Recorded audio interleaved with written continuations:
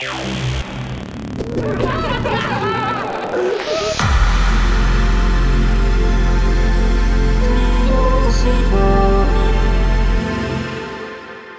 felt good.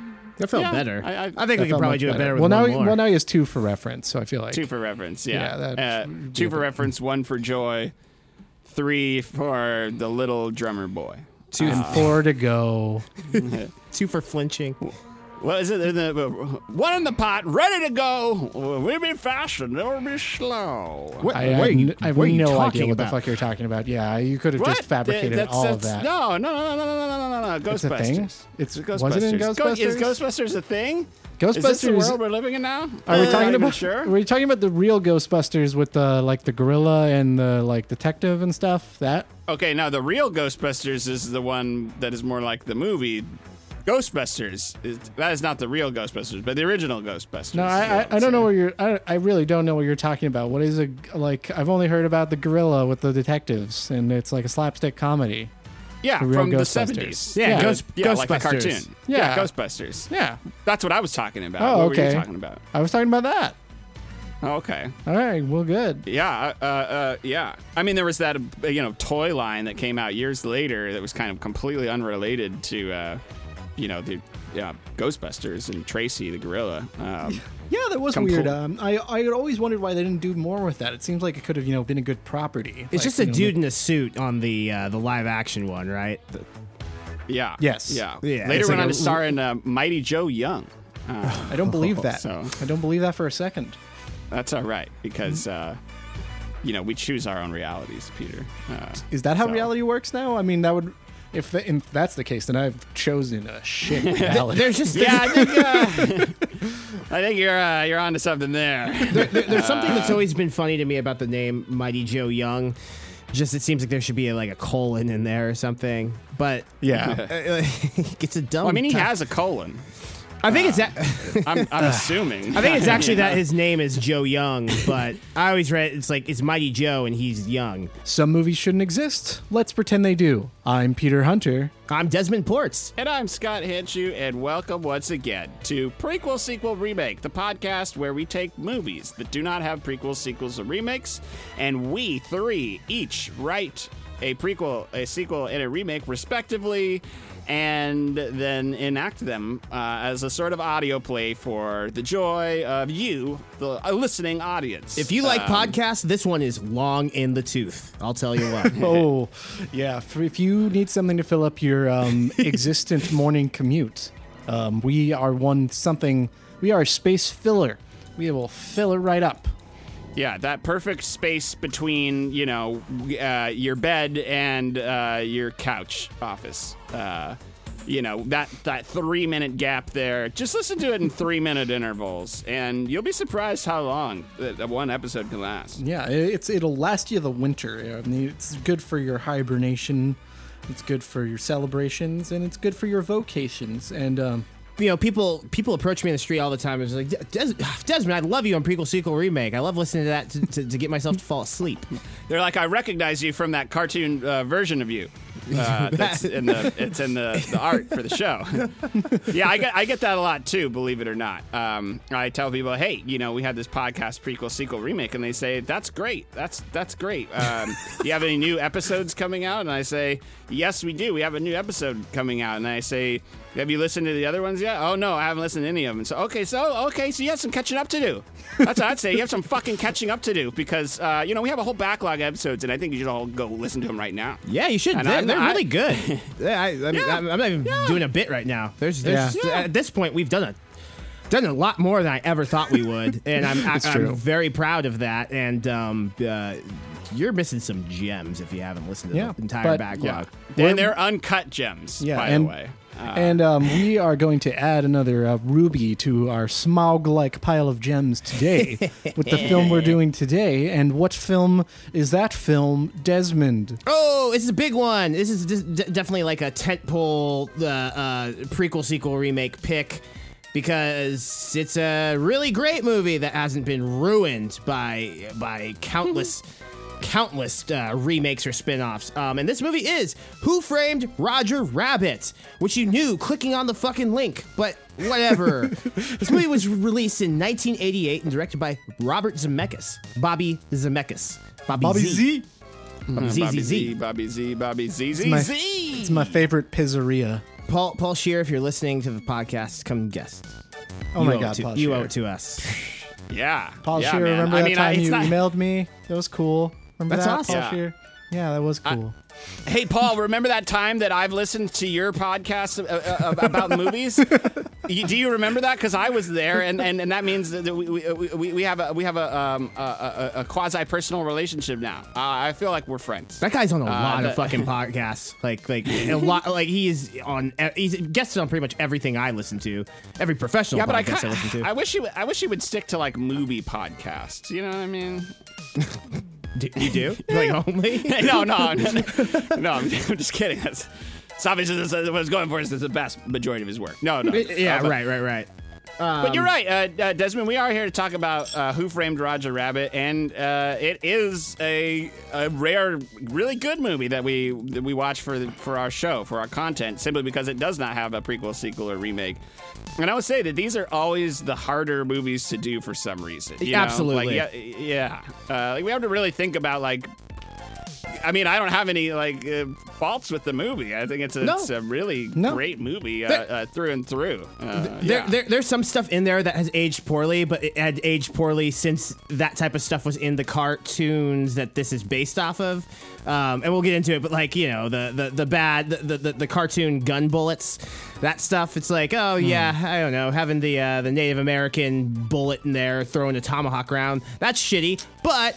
Yeah, like that wouldn't have been in a Looney Tunes cartoon, so it's kind of in line. But I mean, really, I really don't have any problems with this movie, and I'm jumping way ahead. But you know, what's this movie about? It's about a lot. A lot of stuff happens. Oh, good. No. So guys, quick! He's ad-libbing. This movie's really cool. It's kind of a noir, baby's first noir, or neo-noir, I guess. But after a famous cartoon star is framed for murder, a cynical LA private Dick must unravel a plot to destroy an animated paradise, Toontown. Featuring cutting-edge special effects, live action and animation are blended flawlessly in what is still the gold standard for blending the two worlds. Absolutely agreed, yeah. This is not the first attempt to blend animation and live action by any stretch. No. It was done in many early Disney movies, and I'm probably missing some others. Well, Cool World. That's actually after Did this. Cool World come after? Yeah, Cool World came after this, yeah. There's all of these like points of contact from one world to the other where the cartoon is touching something in the real world, and then you actually see that thing being manipulated on the screen. And I think having that kind of connection, physically touching or otherwise, is what really helps sell this movie above most of the other ones that are out there. Roger Rabbit, the star of the movie, Roger Rabbit's head hitting a lamp. And that just little touches like that, a desk kind of getting shuffled around when a tune bumps into it. It's just so rich and wonderful to look at. I think it's one of the best special effects movies of all time. That might be a big statement, but holy shit, man! These characters are put in those scenes flawlessly. It's just so wonderful to watch anytime a tune is on screen in this film. Before we get too much into the movie, the star of this film is Bob Hoskins playing Eddie Valiant, who's just this drunk, nasty little private eye. And what a performance he gives. This guy is our anchor. It wouldn't work without him. I don't know. What was asked of him that no one had really done at that magnitude yet is just insane. Yeah, but he keeps. I mean, his eye lines are all like perfectly on point, which I guess it would be easy to fix that on the side of the animator's side, but not necessarily. Really, I mean, he's just able to really sell it. I think. Yeah, for me, it's that because he's so cynical of everything, the fact that he's so convincingly interacting with everything helps me as an audience member to like bridge that suspension of disbelief. Oh, hell yeah. This character, like, he hates tunes, he hates the whole concept of it, but he's interacting with it normally, and it sells. He does a great job selling it. Absolutely. That's a very good point. Yes. So we've also got Charles Fleischer, who plays Roger Rabbit. And Charles Fleischer seems like a cool dude, if not an absolute maniac. He dressed in a rabbit suit as Roger and was on set doing his lines every day, which is great. Sorry, when you say that, like, do you mean that that they painted over him, or No. he's like somewhere off camera He's and like interacting? off to the side, dressed up like Roger, just screaming his lines out. Okay, well that's great. You know, I mean that's yeah. I mean, live action cartoons really hurt the animators' wrists, Scott. You know, Is that an They Animaniacs? gotta draw real fucking fast. it's a Simpsons joke. Oh yeah, it's one of the Itchy and Scratchy ones. I think they And taught. Poochie. Yeah, okay. It's that one. Yes. Great. But yeah, he's off camera, just doing Roger's lines, but I guess it helped with, sudden movements. He can get a little reaction in there. I don't know. I think it's great. Everyone else was going through hell, and he just had to record a voice, but he came and showed up. That's cool. Fleischer also plays Benny the Cab and one of the Weasels as well. Really good voice actor. I love those fucking weasels, dude. I love the way that then they're walking, how like their upper body is just like usually pretty static, and their little legs are just like kind of like blub, blub, blub, blub, blub, like they're sliding around. I adore the Weasels. Yeah. No, I love it. The jackets and everything. Like, Jesus Christ, yeah. So we got Christopher Lloyd as the villain of the film, Judge Doom, who is fucking awesome. I absolutely love Christopher Lloyd. I mean, this is in between Back to the Futures 1 and 2. But yeah, what a run for this guy. Also headed by Bob Zemeckis. God, yeah, you did Roger Rabbit in between Back to the Futures. Holy shit, dude. Yeah, You're on dude. fire. Dude, I'm gonna say Judge Doom as a child scared the shit out of me. I was Fuck yeah. terrified of this man. Well, he like looks down into your soul and he says to you, "I'm gonna kill all your favorite cartoons," and you believe it. He's got they had fans on him to blow his cape around just to make him seem that more cartoony and sinister. They had his glasses kind of white out the entire lens, so he has that cartoon, almost like anime appearance of the whited out spectacles. It's really good. He's a great villain. That fucking chin he's got on him. Ugh. Yeah. That role was almost, or not almost, but Tim Curry had auditioned for that role, and I guess it just frightened everyone too much. I mean, I could see it. I mean, I'd Yeah. love to see it. I think it'd be great. I But mean, it's Christopher Lloyd, Pennywise. yeah. But Christopher Lloyd did such a fantastic fucking job. There's a version of, and I think Bill Murray missed the call for Eddie Valiant. Like, they really wanted him. And he says he regrets it to this day, apparently. A version of this movie with Bill Murray and Tim Curry sounds amazing. Not that I don't love what we got, but I would just love to peek into the alternate dimension where that's the case. I mean, Yeah, maybe if Bill shit. Murray didn't have just like a voicemail, Right. like, maybe it was a little easier to contact. You would have got the role. I don't know. I don't know. At the time in the 1980s, that flies a lot more than now. I hear, like, is that still the case, Bill? Because that just sounds annoying. He probably. I mean, I don't see why he would have any reason to change. He's just as famous now as he was then. Like, he's one of those guys where it's like his late career stuff was also pretty potent, so he didn't really like burn out. He's manages to still be a relevant, kind of icon, I guess I should say. He frustrates me because he, like, in some of the early Wes Anderson stuff, he's just so amazing, and like now he still pops up in all the Wes Anderson stuff, but he looks like he just wants to slit his wrist, dude. He's just like not like, I don't know. You still get kudos for this, Bill. You're not really giving it anything. I mean, maybe he's just done. Who knows? But we're enough about Bill Murray. We got Kathleen Turner, who is uncredited as the speaking voice of Jessica Rabbit. Fucking wonderful, breathy voice. I mean, she just nails the character. Jessica Rabbit is fucking ridiculous.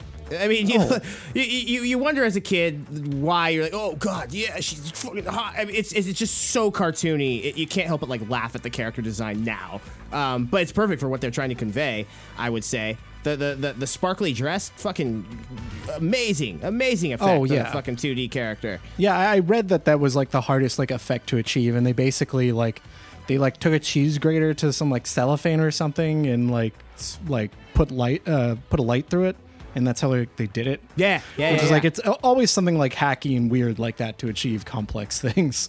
I love that. That's how you get the real texture in there, you know? In the scene where she's singing and she goes up to Marvin Acme and she's got the kerchief on him and stuff, that interaction between her and him looks better than some of like the CGI characters interacting with Marvel characters. In Marvel movies nowadays. It's insane how they did this. This film is based on a book. I have not read it. It's by Gary K. Wolfe, who censored Roger Rabbit. And just the gist of it seems to be a similar type deal, except it's about newspaper comic characters, not Golden Age animated stars.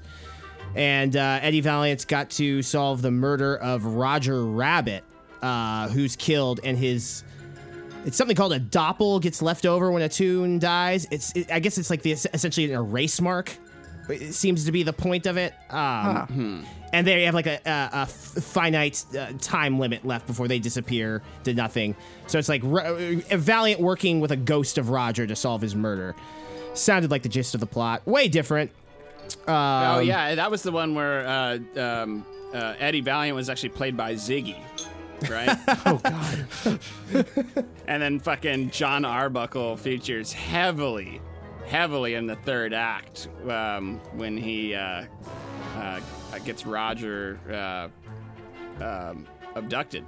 On the subject of Garfield, isn't it crazy how Garfield's like more popular than he's ever been just through the memes? Yeah. Like, I mean, it would have to be the way. They're not good comics. No. Yeah, except for that one like, where John accidentally drinks dog sperm. I did like the Garfield minus Garfield one where he's just focusing on the insane mind of John Arbuckle. I thought that was a pretty clever thing. That is good. A couple years back. Very funny. And then the new, I don't know the official name for him, but the creepy Game Boy horror Garfield. Oh, yeah. Or I guess that's an adaptation of the drawings. Yeah, but it's like the monster Garfield in my closet. I don't know what it's called. You probably I think it's a subreddit. It's called like I'm Sorry John, and like that's where it all is. Yeah. But anyways, Roger Rabbit. So do you guys have a personal history with this movie? Did you guys watch this as a kid? It was a big one for me. Go ahead, Des. No, it was a big one for me. I often cite Jurassic Park as one of my favorite movies of all time, but I think as I grow older, this one kind of edges it out. There's a bit more going on. No hate on Jurassic Park, but yeah, this was on repeat all the fucking time. It was the right balance of scary and funny and adult, where you felt grown up watching it because this movie has a little bit of edge, which I really appreciate. Kids ain't dumb and they can handle it. Yeah, I loved it. I loved how, Roger has a line late in the movie, just, sometimes a laugh is all we got. And that just resonated with me. Have fun. Tunes are great. I wish I lived in this world. Oh, man, that'd be great if we lived in that world. But yeah, no, this... No, wait, we do live in a fucking cartoon world, guys. Let's get this fucking straight. Yeah, but we live in like Cool World instead of Toontown. That's for sure. Yeah. I don't want to live Quote in Cool unquote World. Cool world. I know. Fucking. It's not fucking cool. Pretty fucking hot world, if you ask me. But anyway. No, we live in Bebe's Kids. That's where we live. We gotta do that. We gotta do. That's a garbage mountain right there. Is Bebe's Kids? I disagree. I don't think it's garbage mountain. I think there's a bit more going on in there than you may remember. That said, we'll take this. You may have watched offline. I don't mean to be rude. No, go ahead. No, go ahead, Des. I think there's a bit more going on in the movie than you may remember. Then again, maybe you've watched it more recent than me. I don't know. All right. Well, anyways, Roger Rabbit. In my house, we had like 3 movies that were taped off of TV. One of them was Howard the Duck. Another was Robin Hood Men in Tights, and the last one was Who Framed Roger Rabbit. And I definitely watched this tape to death. All of it was going the fuck over my head because, I was a tiny child, and I like constantly asking my dad, is like, why aren't there Roger Rabbit cartoons? And my dad being like, just watch the movie. You're missing the point. Yeah, that is kind of good. Yeah, that's funny. Yeah, so I've watched it a ton, but I really didn't appreciate it for the majority of its strong points until I was an adult. Yeah, I mean it's a fucking allegory for racial segregation and whatnot. That gets fucking that goes over a kid's head in a way. Yeah, I would say I didn't actually watch this when I was a kid. I'm surprised that I totally missed it, so I didn't end up seeing it till a few years ago. And because I don't have this like long history with having watched the movie. Like when I'm watching it, I'm like, oh shit, I like can't just casually watch it. There's a dense movie. Like there's actually a lot happening scene to scene. There's a lot that you have to pay attention to. So I give it props for at least being like very like noir movies where the intrigue is something where you really actually do have to pay attention to what the fuck is going on versus like movies now where it's like very basic and you could just sort of drink through the entire thing. You're like, yeah, I think I got it. This is not one of those movies. I'm kind of like, there's still probably things I'm missing in it just because there's a lot that happens. Absolutely, yeah.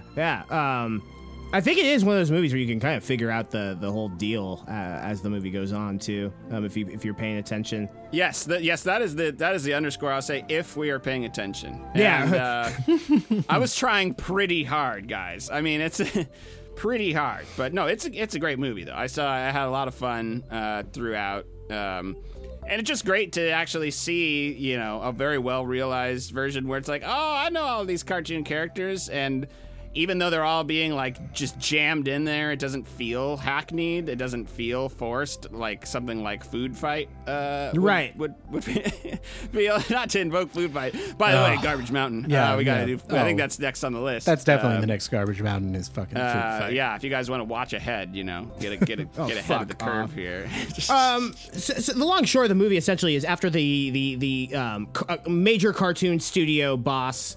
Marvin Acme gets murdered, which I think that's funny. He's actually the owner of Acme, the Acme Labs or whatever, with all those shitty products that never work for Wile E. Coyote. He gets murdered, and Roger gets framed for it. Eddie Valiant has to clear Roger's name. At the same time, Eddie Valiant is struggling with his dislike and general prejudice against Toons because a Toon killed his brother.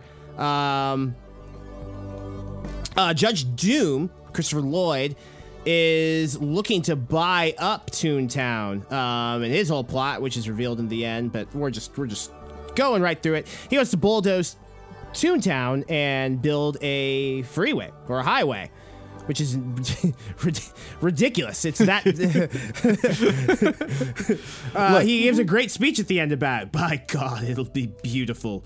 All this gets kind of spun to action when Valiant is asked to essentially take pictures to blackmail Roger's wife Jessica, who is a bombshell lounge singer at the Ink and Paint Club, and she gets embroiled with it and isn't so sinister as she may seem. I do actually like what they do with Jessica in the end of this film. They kind of give her agency, and she has a lot more to do with the action than one would think in the beginning. A lot of her stuff with Eddie later on is really good. I like the character of Jessica quite a bit. I think like we gotta like elephant in the room talk about this. Like she is probably the most sexualized cartoon character ever. Like it's gotta be her and like Lola Bunny. And she's above. I mean, because there's the rabbit angle to Lola, which is weird. Yes, I guess Jessica's technically a rabbit, by marriage. Only by marriage, yes, a rabbit by marriage. So yeah, I mean, it's got to be weird.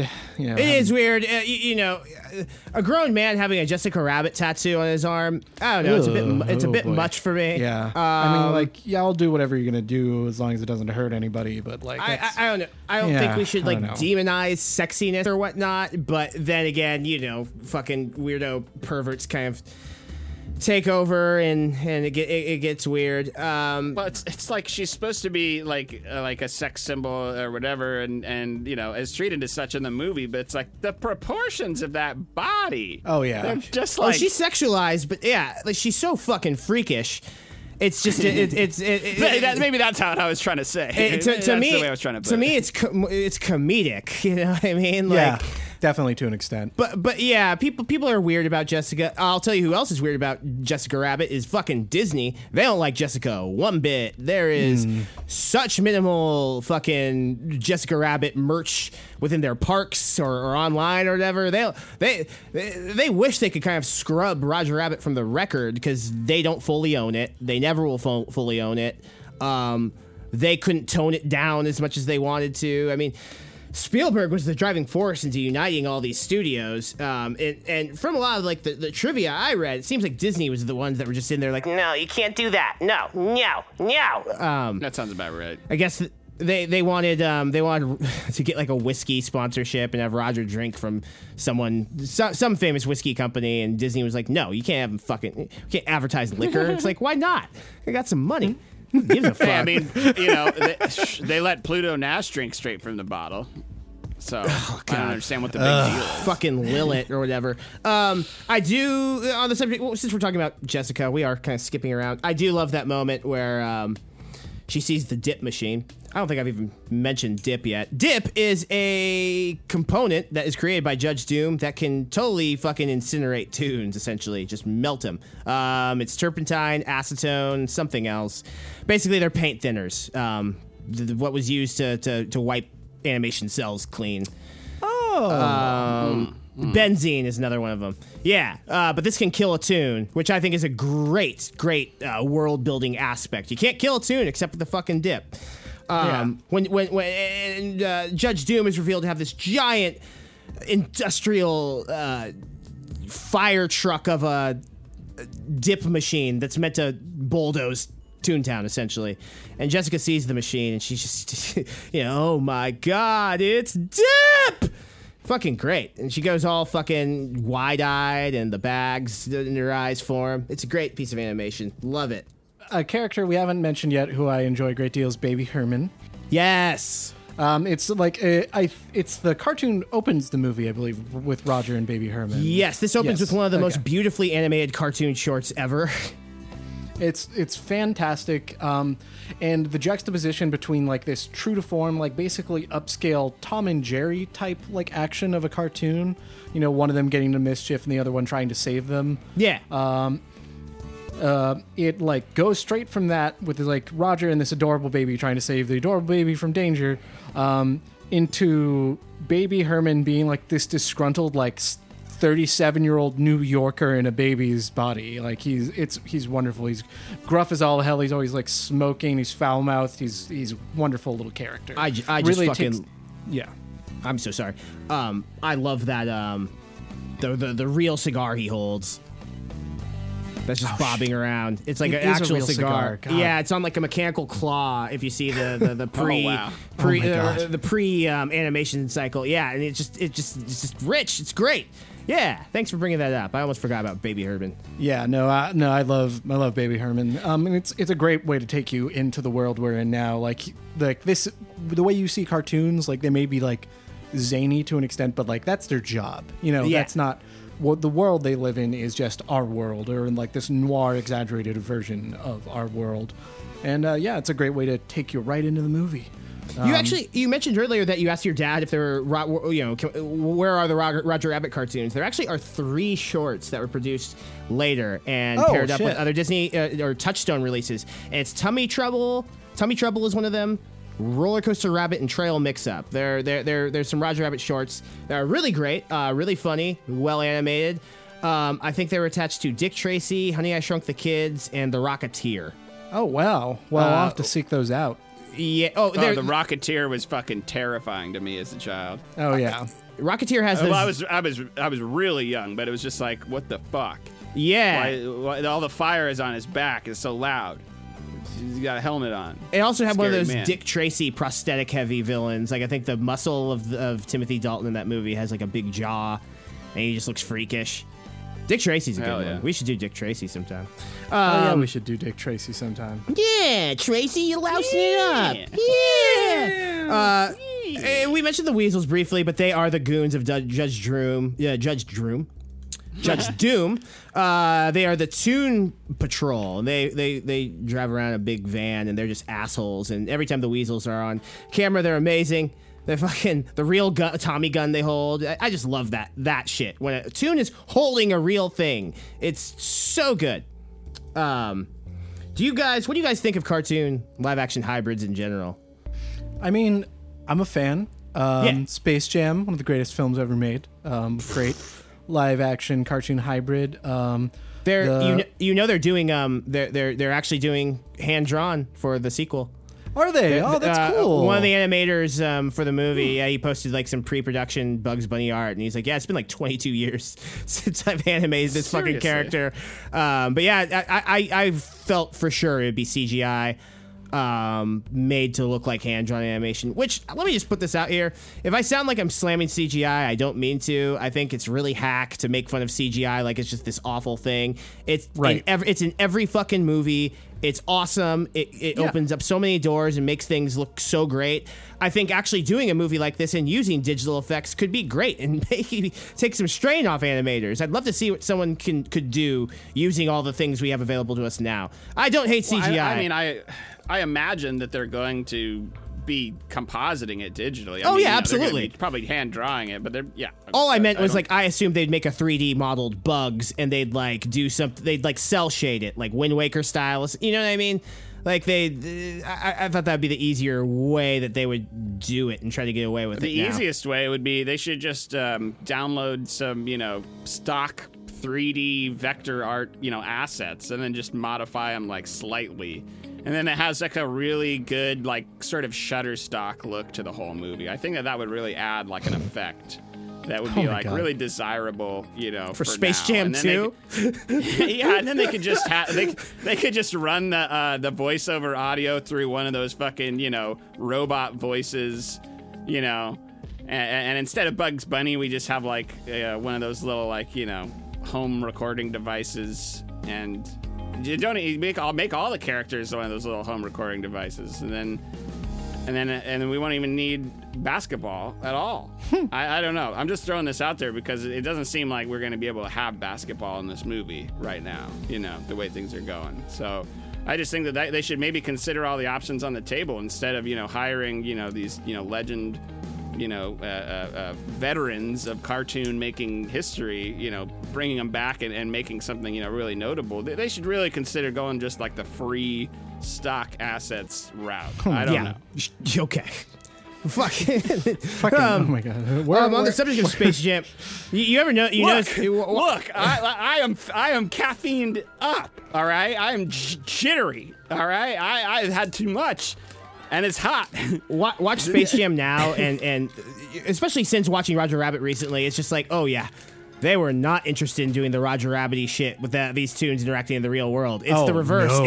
It's just all the Toontown segment where you have a man on the green screen. It's like when they go, the one time I think Bugs and Daffy go in the real world is to go get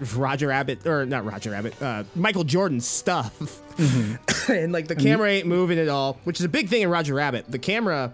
It moves freely like a real film. So the animators had to like have these rounded characters that could move in 3-dimensional space rather than just a static camera that only changes for the shot. That sounds like a fucking nightmare. I'm just putting it out there. As someone who's done some compositing work, when there's like camera movement involved, to make it look like clean is a fucking pain in the ass. It's like, you know what? If you're going to have compositing, just lock the camera off, and then we can do all the camera movement, in post. But one of those things that probably sounds like easy enough in production, and then post-production, it's like, oh, yeah? How many of those shots do you really want? Because it's going to cost you. Fucking, I'm not trying to throw Zemeckis under the bus, because obviously it takes a very competent director to do even just the live-action portion of this movie. No hate, but, like... Props to fucking animation director Richard Williams, who sadly passed away about a year ago, August 2019. This guy is legit. He famously has a movie he had been working on off and on for, I think, 30 years, The Thief and the Cobbler. Look this up. This is just such fluid, amazing animation. It never was completed, I don't believe.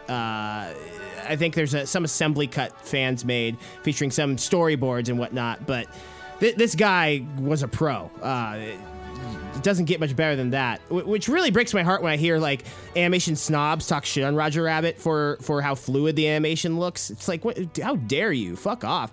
This is 326 animators employed full time, 82,000 frames of animation produced. Dang. Jesus, fuck. Yeah. Each animated character had several layers to each frame, too.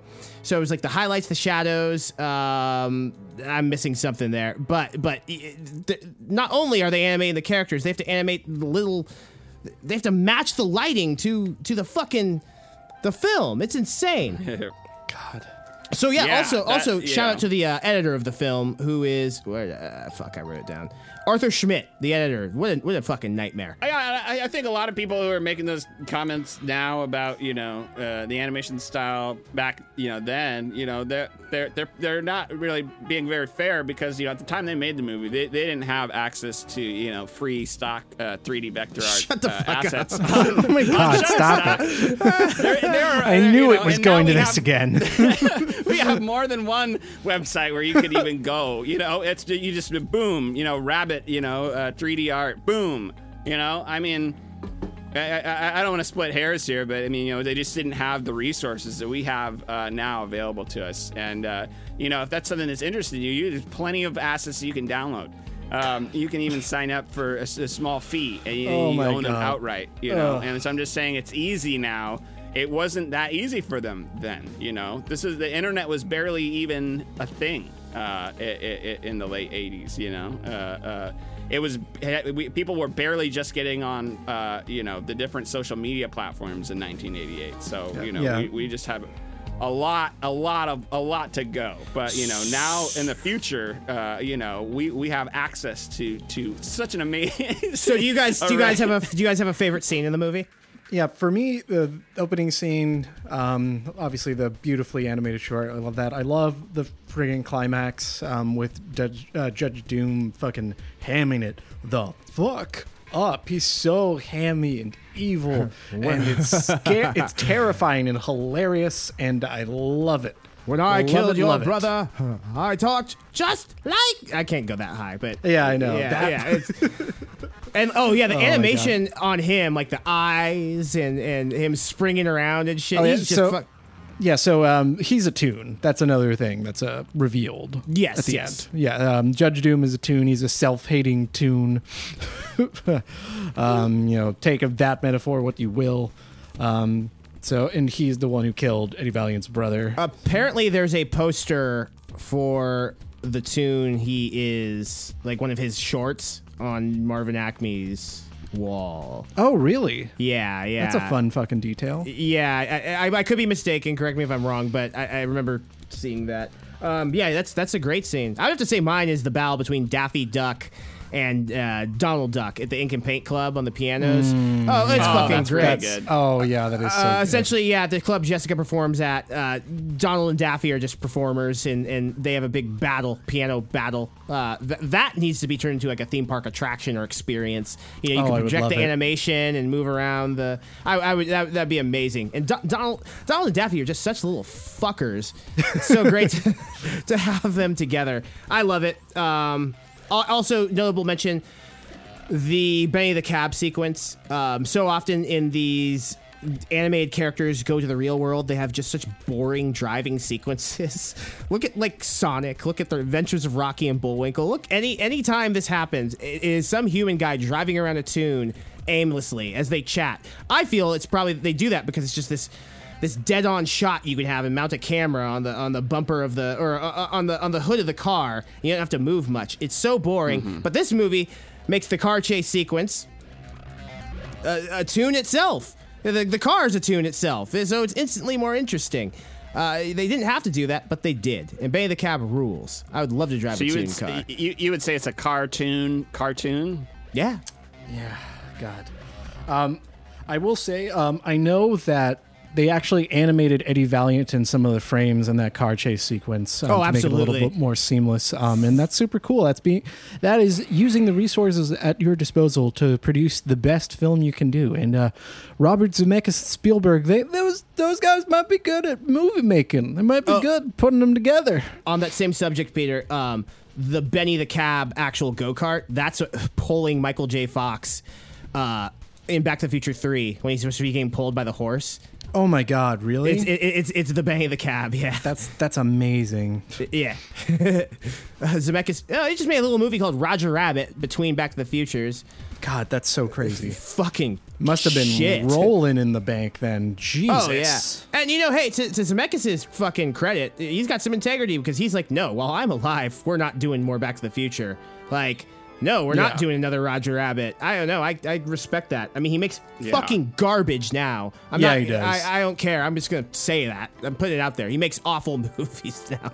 Yeah, but he's made amazing films. Yes, he has. So he gets a pass. Yeah, credit where credit is, and he's not being an ass about it.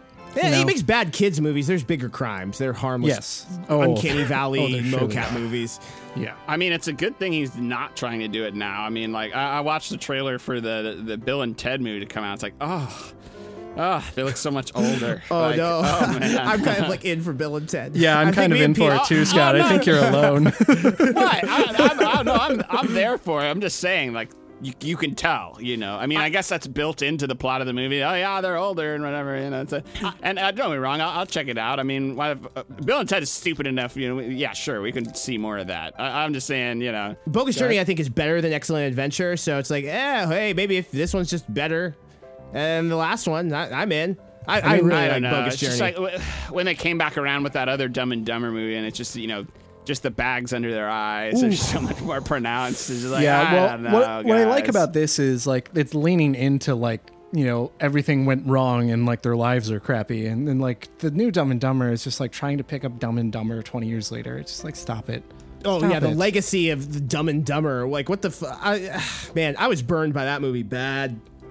I thought, like, maybe it's gonna be a return to form. It's just like that soft reboot angle where it's basically the plot of the same of the first film again. Right, yeah. And this and like not to rant on Dumb and Dumber, but like Harry and Lloyd are so overly dumb.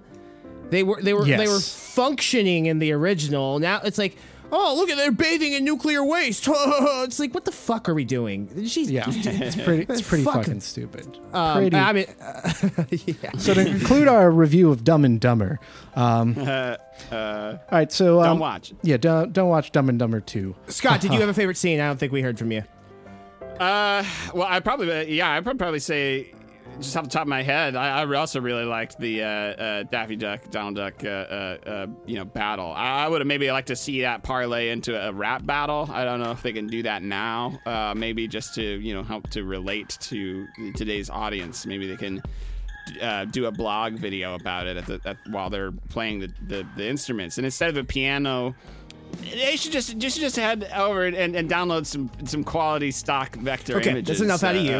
Let's stop it, Scott. Let's wrap this up. A few final. Stop what? Stop what? I am just trying to help. No, the people out there. You're not trying to help anyone. You could generate a video like this. There's no reason to spend millions of dollars. Employing talented professionals to create a really authentically, woven masterpiece of cartoon cinema. There's no reason to do that when you can literally just auto-generate it. You could even have a bot write a script for you. Just give it like 3 sentences and boom, you're good to go. I don't, I think people are spending a little too much time, a little too much money and effort on these really, what is really amazing art forms. They could really just cheapen the whole budget, bring it down to like close to zero. God, that's all I'm saying. A few final facts about this movie. A few fun points. Jesus Christ, Scott! You're just going all in on this, man. I am not losing it. I'm keeping it together over here. KIT keeping it together. So, this is one of the final vocal performances of Mel Blanc as his Looney Tunes characters. So, it's historical in that respect. And yeah, he's Bugs and Daffy, a few others in this movie. It's great. Didn't miss a beat. He was amazing. As many cartoon characters do make appearances in this movie, which is they're countless. Sorry, I lost my train of thought. I was just thinking about Space Jam and how Hey, it happens to all of us, man. soulless it is. How fucking tired Michael Jordan is in that movie. Like, just Yeah. like the movie ends and he's just like, I gotta go. He's fucking hasn't made friends with the Looney Tunes. He never wants to see them again. I guarantee you. Well, I don't know. I was about to say he's not going to be in the second one, but I guarantee you he actually probably will cameo. Who are they getting to be the basketball? LeBron. Oh, okay. Anyway, there are a few notable cartoon omissions in here, and Tom and Jerry don't make an appearance. Popeye and Felix the Cat. Felix is seen in print. I think he's the comedy he's the comedy tragedy mask thingies above the Toontown Tunnel, which is I think a real tunnel in L.A. Yeah, I think King owns those properties, which is why they're not in there. It's just another right thing to get in there. And there's like, fuck no, we're holding out. I bet they wish they hadn't now, because I'm sure royalties are sweet on this movie. Yeah, to that point, it's ridiculous how they got so many different, IP all in one film. That in itself it's probably perfect time, perfect place, perfect people, the relationships to make the thing happen that will just simply never ever happen again. Right. Yeah. I really mean this. I'm being genuine. I do get a little emotional when the movie closes out and all the cartoons are together walking off with Eddie. And Roger moment. and Jessica and Dolores, you're never gonna see it again. And it's never gonna be that meaningful again. It's like movies like Ready Player One, which we've covered on this podcast. Just whatever characters in a fucking bag shaken up. Like who fucking cares that Tracer from Overwatch is meeting fucking Chucky? I don't give a shit. It's wonderful. There are some Disney mandated appearance clauses in there. I think Mickey Mouse had to appear at the same amount of minutes to the second, the same amount of time that Bugs did, which is why they're in the same scene as well as Daffy. And not surprising for Disney at all. Yeah, it sounds like they were real tough, which is weird because there is a Disneyland ride, Roger Rabbit's Cartoon Spin, which I loved as a kid the few times I had gone to the park. It doesn't really hold up to some of the other dark rides, especially as an adult. I guess it's cool. You're in a Benny the Cab and you spin yourself around and you kind of fucking go through the plot of the movie. Or it might be one of those rides that's a pseudo sequel, but the same shit happens. And I don't know, they're not really animatronics. It's more like they're static dummies of the characters. It's kind of cool. There's lots of blacklight. It makes you feel like you're in Batman Forever. The weasels are in it and they're spraying dip around, but it's just kind of like crummy. It's aged poorly. Nothing. It just seems worn down, and I imagine that will be gone soon. And then, I would imagine with Toontown, because they're getting rid of Toontown entirely, aren't they? I don't think so. Oh, I thought that was going to be the case for a while. That's what everyone thought Star Wars Land would take over, but nope. Who cares? We're never going to a fucking theme park again. Yeah. All right, well. Glad we got it out of our fucking system, because it's yeah. No, it's okay, kids. You can just scream inwardly. It's like, honey, I'm already there. Oh, that's so funny. That's so funny. Oh man, yeah. That was like the Japanese directive, right? Yeah. Absolutely. Well, that would be kind of an interesting turn of fate where it's like, I know the plot of the movie is where we're gonna get rid of Toontown. We're actually just gonna fucking get rid of Toontown, like for real. It's like, oh wow, art imitates life or life imitates art. It's hard to know sometimes. Everything's so photorealistic now. I think that we should maybe deep fake ourselves into the movie. I don't know. I'm just spitballing here. I think we should put our faces over everybody's animated faces in the movie. I just think we should at least try it out, Oh, God. You wonder couple of months of production it would take to do something like that. You wonder sometimes, how can anyone fall for this deep fake? And then, my mom sends me a clip. It's like, I saw this interview with Bill Hader, and he was doing impressions of Tom Cruise. And when he did the impression, his face morphed flawlessly into Tom Cruise's face. And it's just like, no, that's because it's fucking manipulated, Mom. Oh, man. We're so look at his, your teeth don't... Your teeth don't change when you're doing a impression. Your yeah. teeth don't change. What a sentence to have to say. I'm sorry, Mom, if you're listening, which you're probably not. But if you are, I'm sorry. Yeah, me too. I just want to say, on Desmond's behalf, I'm also going to apologize. Yeah. I would also like to add, hello. And hello. I love you, Mom. Yes, that too. Above, Yeah. You know. Closing thoughts on the movie? We recommend this. Hell yeah. Right? Yeah, it's a good movie. Yeah. Watch it. Oh, yeah. It's on Right. Disney Plus currently. Go watch it. The Blu-ray's really cheap. You get the shorts as well, I believe. Oh, Yes, you didn't get know all the that. shorts on them. I think you get a pretty good behind-the-scenes documentary. You get a not-so-good behind-the-scenes documentary, like the one they actually played on TV in the 80s. It's like you always know the documentary under the main documentary on the DVD is not going to be the good one. It's going to be the E-Entertainment fucking version, whatever. It's like, did you know animation is hard? Yeah, it's really fucking hard. Or it's like some Carson Daly type talking to an animator. It's like, oh, you fucking nerd, you should fucking die, you piece of shit, drawing all these God. pictures. Fuck you, cuck. Jesus.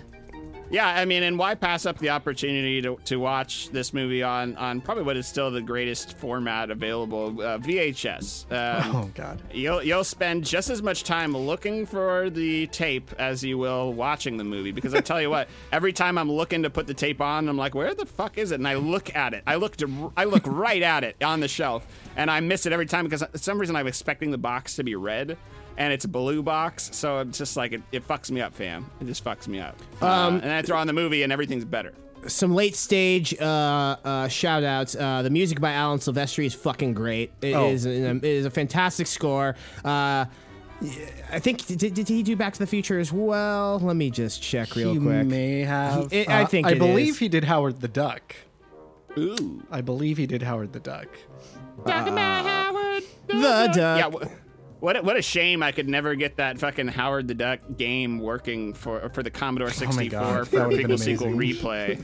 replay. Yeah, I'm really fucking bummed about that. I tried really hard for like 2 days to get that emulation working, and it really did not pan out. And I was, Hey, you tried, man. Yeah, I tried. And it's not something that interests you guys. You want to watch? We actually now have well, at least at this point, 30 episodes of prequel sequel replay up at In Living Terror YouTube page, and it's a fun show where if you want to watch us play movie-based video games and just sort of fucking talk like we're doing now, yeah, it's a lot of fun. We gotta get on to doing some more of those. We do. We should. And we will. Yes. Stay posted to at Prequel Sequel Remake on the Instagram, and we'll let you know what's happening and what's up. And that if we have Patron in our cups. That's another thing I love about this movie is how much drinking there is. There's a lot of fucking drinking, yeah. It's just like there's general bad attitudes all around. And I'm sorry, we failed to mention Dolores, played by Joanna Cassidy. She owns the bar that Eddie frequents and is, I guess, kind of his ex or on and off girlfriend. Yeah. But she is not given as much to do as her oversexed counterpart, fucking Jessica. But she's really good as an anchor for Eddie, and I appreciate her performance. I always like Dolores a lot. Yeah, I guess so. The one thing I would say, and this is not, it's not a dig at all, but I would say for a noir movie, it's very well lit. Yes. And I could see for integrating, I'm sure they did some tests to integrate all of the cartoons like fully with, the people for the time. It probably makes a lot more sense to actually light things and to not plunge them into shadows as noir movies typically do. You're very right. That being said, I would love to see, just like a more dark version of this. Yeah, Like, it's very daytime based. At least 2/3 of this are in daytime, I would say. yeah. And where's the sheets of rain? I mean, Yeah. where's the brooding saxophone swelling up See, out of the open space? That's come on. that's the shit we could do with like digital effects now. That would be much more achievable. There's a demo, or not demo, but a proof of concept they did. I think it's like Joey Pantoliano, Cypher himself, playing Eddie.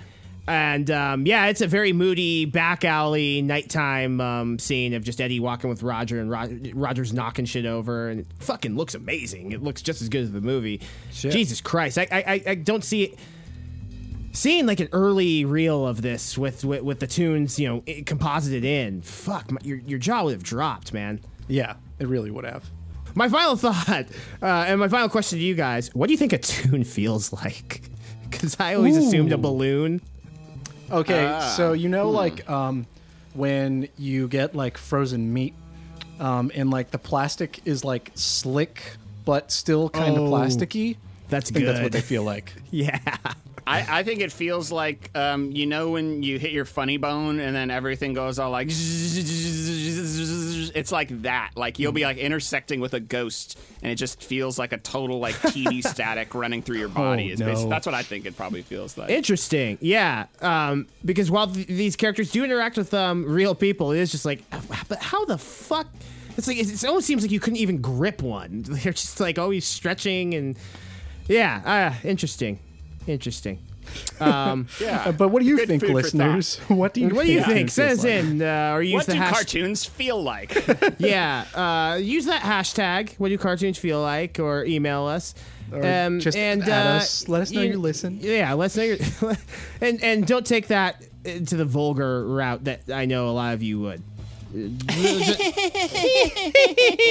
No one wants to know how fucking horny you are for Jessica Rabbit. Okay? No, she's not really. She's no not one bad. wants to know. She's just drawn that way. Yeah. She's just, yeah. Oh God, I'm sorry. I keep coming up with more, but I do love the crazy Jessica in Toontown, and I think in our mask episode I mentioned it's too bad Tina didn't get the mask thrown on her. Yeah. In the mask, and it's like that's the goofy character I think she would have been. Just a fucking maniac. It would have been great. Oh man, now that you mention that, it is such a hole in the mask. Yeah. Tina should have had the mask put on. Yeah, that would have been fucking great. It would have been fucking great. Yeah. Fucking. Even the dog got to wear the mask. Yeah, the dog needed to have the mask on before the female lead. Sure, with fucking Cameron Diaz's face with that mask on, like her sharp. I don't know. I would be perfect. It would be perfect. Hey, fuck that shit. They fucked up, and now I got beef. Now I'm mad. And now that we're nice and stewed up and angry, let's get into the meat of the show, because stews and meat. Stew show. Stew show. Yeah, Scott Stew Shoe. Scott Hand Stew. Peter Hamsters. Hunters. Anyway. Yes. Yeah, good effort. Hey, I'm trying. I know you're trying. Let's get into the prequels, sequels, and remakes. Woo! We'll be back after these messages. The easiest way would be they should just download some, stock 3D vector art assets. And then it has like a really good, like sort of Shutterstock look to the whole movie. That would be like really desirable. They should really consider going just like the free stock assets route. They have access to, free stock 3D vector art assets. And then we won't even need basketball at all. On Shutterstock, we have more than one website where you could even go. You just boom, Rabbit, 3D art, boom. I don't want to split hairs here. Rabbit, 3D art, boom. Plenty of assets you can download. You can even sign up for a small fee. It wasn't that easy for them. The internet was a thing. Download some quality stock vector images on Shutterstock. Welcome back, everyone, from the commercial break to the segment of the show that technically doesn't need to exist at all, and probably shouldn't. It's true. But that's what we're here to do. This is when we start to give you the expanded universe that could have been and never was to Who Framed Roger Rabbit. And quite sequentially, that would preclude henceforth prequel.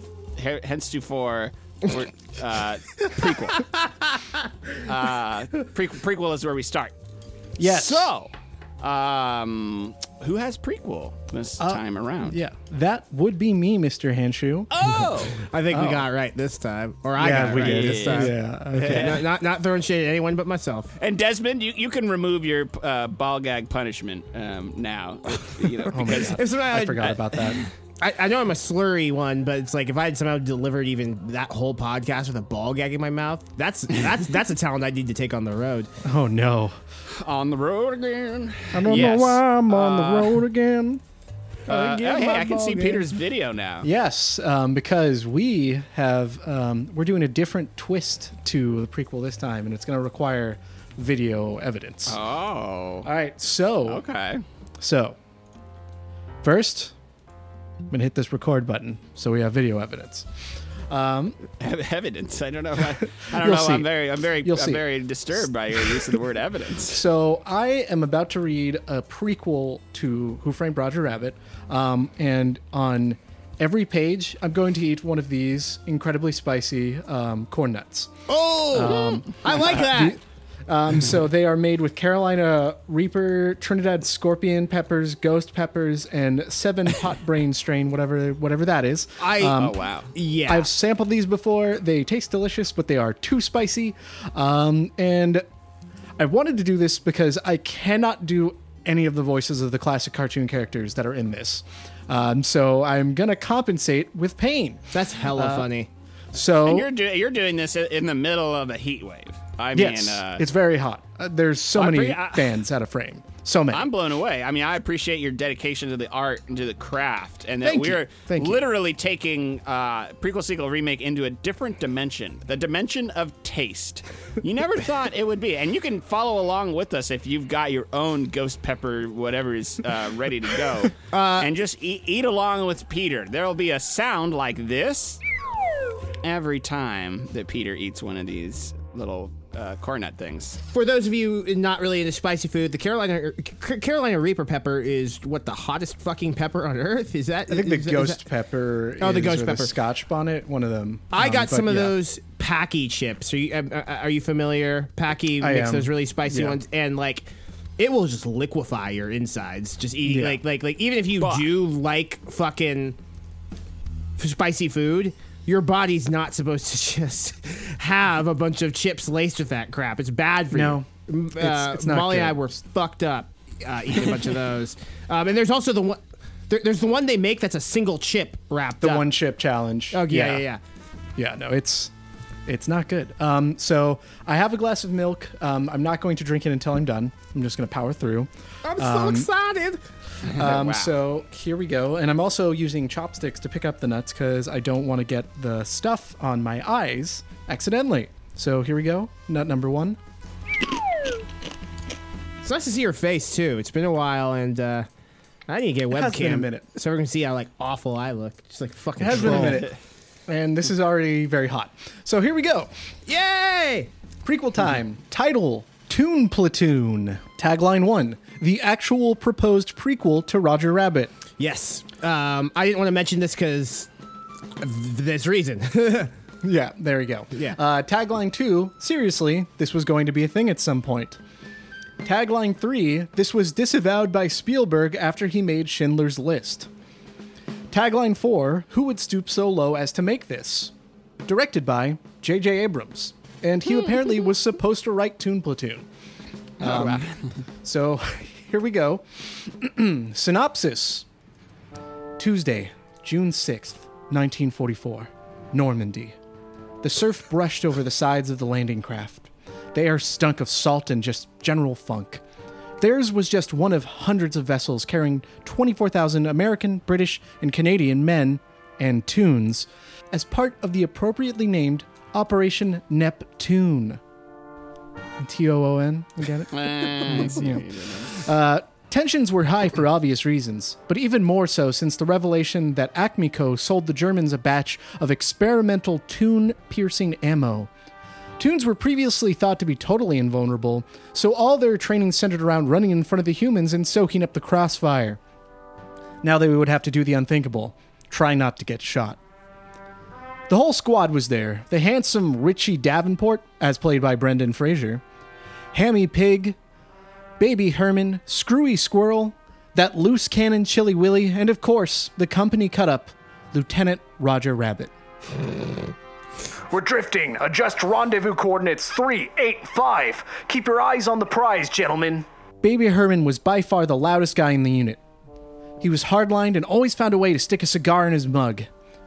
Screwy Squirrel was tossing his rifle between his hands. Chilly Willy was kissing his dog tags. And Roger, well, Roger was trying to get everyone to smell an oversized flower pinned to his lapel. Similarly, while everyone was dressed in standard army fatigues, Roger was still adorning his classic suspenders. How he rose to the rank of lieutenant while actively disobeying protocol, no one really knew. The landing craft breached the shore with the force of a glass hucked against the wall.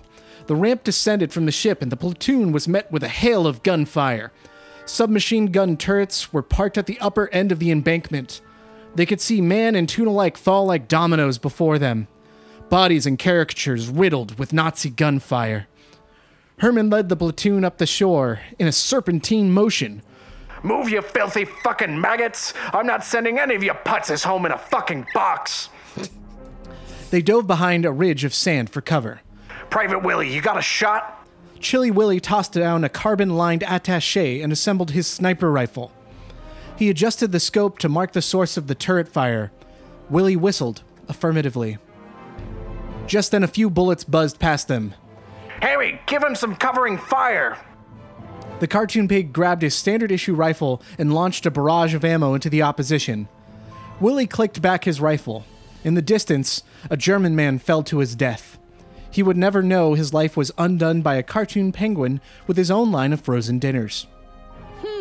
More return fire from the Germans sent Baby Herman into a tizzy. God damn it, Hammy, where's that covering fire? Hammy snorted and pointed the muzzle of his weapon up to the sky. And I am just past a page, so we're going to eat another one of these. Ooh. This is number 2. This is fun. Number 2. I like this. Does it taste spicy yet? Yes. How's the mouth feel going? Okay. Drinking some water just because my throat is dry. I'm not drinking milk. Water's okay.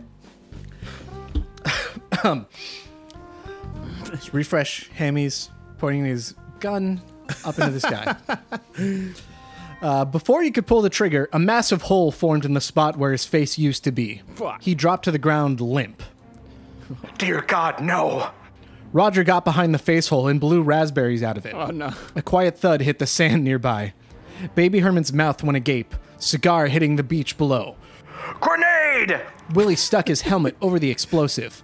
A thunderous roar came from below. Roger's senses went dull. He couldn't see or hear anything. Darkness was all around him. Suddenly, he hears music, cheering, the sounds of popcorn popping and glasses clattering. The USO had turned Fort Mickey into a cavalcade of fun for man and tune alike. Roger and his pals Hammy and Richie walked along a mock-up of Main Street, USA with cotton candy and tequila in hand. I tell you what, guys, if I know one thing for sure, it's that I'm going to live forever. Me and my brother Porky are going to start a shrimping business down in Louisiana.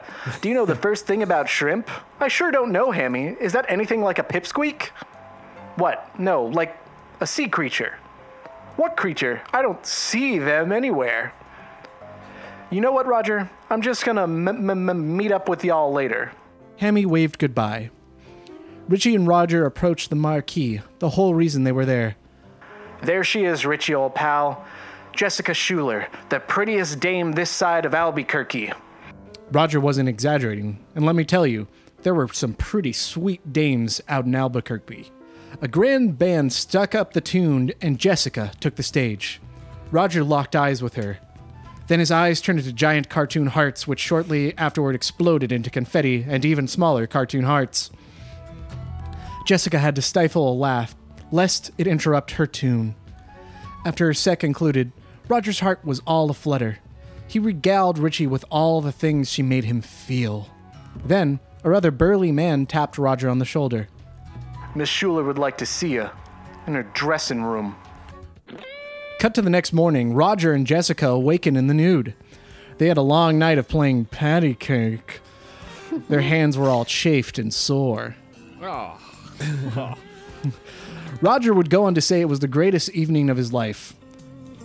Roger shipped off that very next day, but they promised to write. Roger hadn't a paper nor pen, but he wrote his love poems to Miss Schuler on the back of his eyelids every night while he slept. Roger opened his eyes. Smoke and sand were everywhere. He ran his hands across his body just to assure himself everything was where it was supposed to be. He glanced over his shoulder to see the disheveled corpse of his friend Hammy. The rest of the squad was nowhere to be found. The bullets had stopped. Roger climbed over the hill and saw devastation everywhere. Giant exaggerated eyes, limbs, and cartoon hammers were strewn about the battlefield.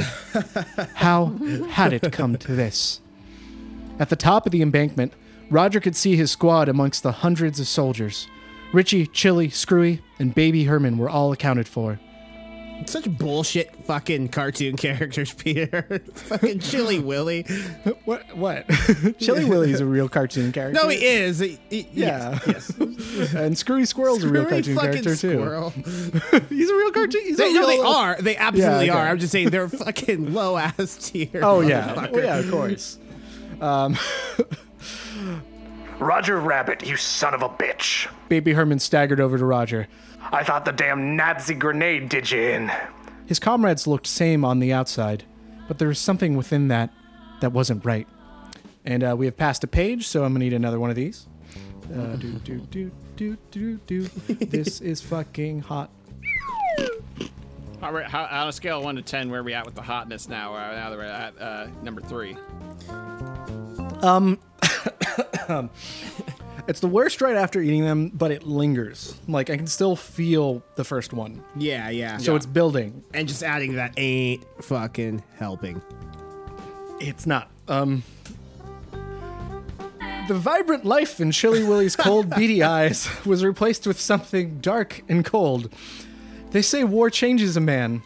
I guess the same is true for tunes. Richie and Roger went down to the mess. Maybe some chow would sort them out. Between the dishing of the slop, they could just make out songs on the radio. For some reason, it was zippity-doo-dah. Kind of fucks up the whole tone of the moment, but let's just assume it's more meaningful to tunes or something. Just then, the racially problematic tune was interrupted by a special news bulletin. A caravan of USO performers was ambushed by Nazi forces. All performers were taken alive, aside from Woody Woodpecker, who was presumed dead. Richie turned to Roger. You're not making any sense, Raj. Roger packed up his kit and flung his rifle over his shoulder. Volunteering for that rescue mission is suicide, I tells ya. Well, I don't know nothing about sewers or sides, Herman, but my dame's in trouble, and I gots to help. I hate to break it to you, but if the Nazis have her, she's dead already. I won't knows until I knows, Herman. Richie, what's your take on that? I don't know much, Herman, but I do know that Roger's my best friend here right now. And wherever he goes, I go. Chili Willy stepped forward and looked Herman in the eyes with his cold, unbreaking stare. God damn it, Private Willie. Why must you shunt me with your reason? Well, if the rest of my unit is digging in, then old Screwy Squirrel isn't gonna miss out on the action. Cut to the belly of a cargo ship flying over German territory. The squad jumps out of the plane and releases their parachutes. Based on all their intel, Jessica and the rest of the USO performers were being moved to a Nazi outpost right on the border of Brussels. That location was a little too hot. Too hot. Too hot. So the squad was dropping in about 10 clicks south. This isn't important to the plot, but Roger's parachute was made out of a giant red handkerchief. Just seems like that's what it would be. They touched down just south of an old dairy farm. Corpses of dead sows lined the fields. Baby Herman led the troops across the fencing on the outsides of the farm. Something don't smell right. Maybe that's all the dead cattle, Chief. Nah, it ain't that. Suddenly, bullet fire rained down. The farm had looked too innocent, of course. It was all just another Nazi trap. Baby Herman motioned to the squad to split up and approach the source of fire in a serpentine motion. Forgot I did serpentine motion earlier, but it's a good motion to take, so why not? I suggest you Serpentine. Serpentine. Make it harder to hit. Yeah. obviously Nazis are going to come into play in a World War II thing. It's just, it always makes me think of the fucking line in Indiana Jones, Nazis.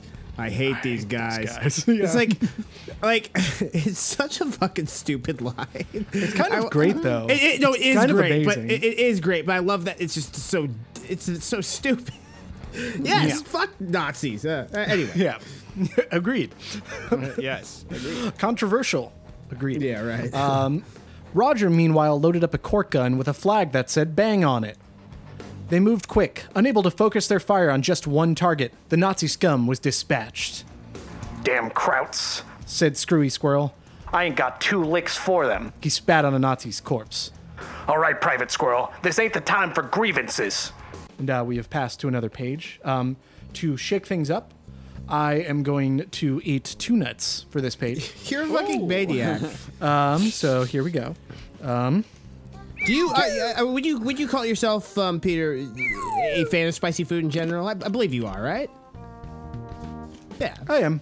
I mean, Hence why I own these. But Yeah, right. Yeah. But they are very spicy. You can go too hot and it makes the food unenjoyable. But I would say, yeah, I do love spicy. It's great. You know what? Well, fuck it. I'm just gonna make it 3. Here we go. Wow.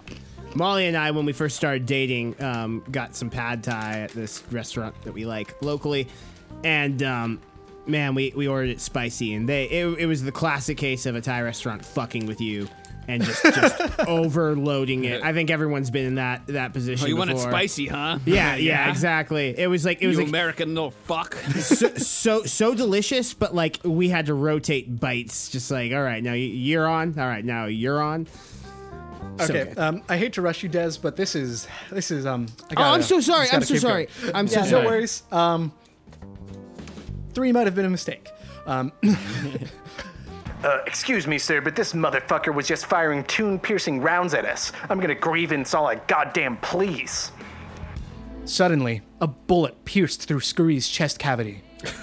One of the last Nazis let out a final grunt and died. That's why you always make sure they're dead before you start celebrating. Seriously. Screwy, come on, man. Stay with me. Sarge, you gotta promise me one thing. Don't talk like that. This ain't it for you. Sarge, you gotta promise me. Anything, Screwy. You gotta get rid of the blackface photos. What? We thought it was funny. It wasn't funny. Don't talk like that, Private. Nah, Sarge. It's never been funny. It's never. Screwy Squirrel died in the arms of Baby Herman in Nazi Germany. Baby Herman did that thing you only see in movies where you raise your gun to the air and fire a lot of bullets out of anger, as that would act as release, but in actuality it would probably lead to a bunch of stray bullets coming down from the sky and killing you. And kill people, yeah. Yeah. I have dreams about that being the way I die, just from a rogue bullet coming through my ceiling. After burying their dead, the remaining squad set out to the outpost. Given the circumstances, it was rather sparsely guarded fort.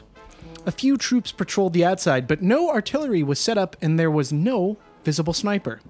Okay, Private Willie, you station out here with your sniper rifle. When I give you the signal, you start dispatching Nazis. While they're distracted, we'll move in and rescue the hostages. Chili adjusted his helmet and nodded coldly.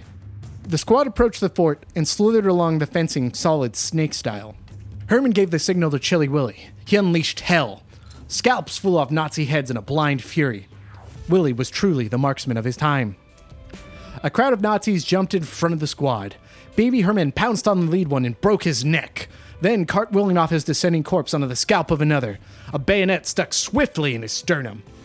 The last soldier, quivering with fear, pissed himself as Richie gunned him down. The team descended a set of stairs to reveal a lower level comprised of several railings over a giant, oversized fish tank. What the heck is this? Doesn't look like no Nazi material I ever seen. This is much bigger than Nazis. Who said that? I don't see anyone anywhere.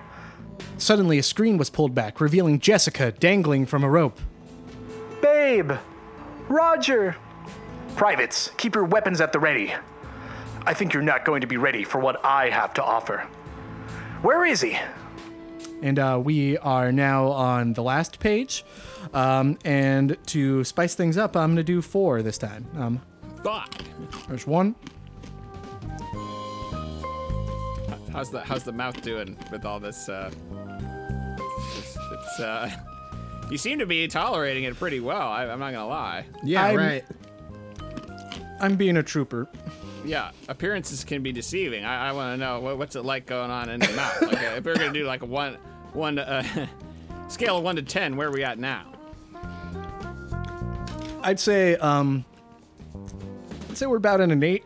And I'm just gonna do this right now. Fuck! Oh no! Hey, I'm Peter Hunter, and this is the Corn Nut Challenge. This is Peter Hunter's badass game show. That was a bad idea.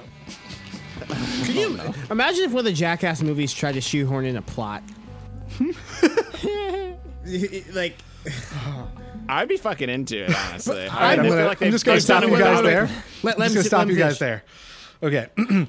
A rumble came from below. The waters crashed. The waters crashed from side to side. A giant cartoon shark emerged from the depths below. Is that Oh no! Jabberjaw? Ah, how did I know? It's hair, Jabberjaw, American scum. Oh no! Oh no! Fuck. Okay. The truth was finally out there. Jabberjaw was a Nazi. But why? Why? You damn Americans never cared about Jabberjaw. Sure, Jabberjaw may have been a forced marriage between Josie and the Pussycats and Scooby-Doo with an annoying voice, but that's not the point. The Germans get Jabberjaw. They understand me. German Jabberjaw. But why? I told you. I know, but it kind of seems like a weak reason to join the Nazis. Look, we can either...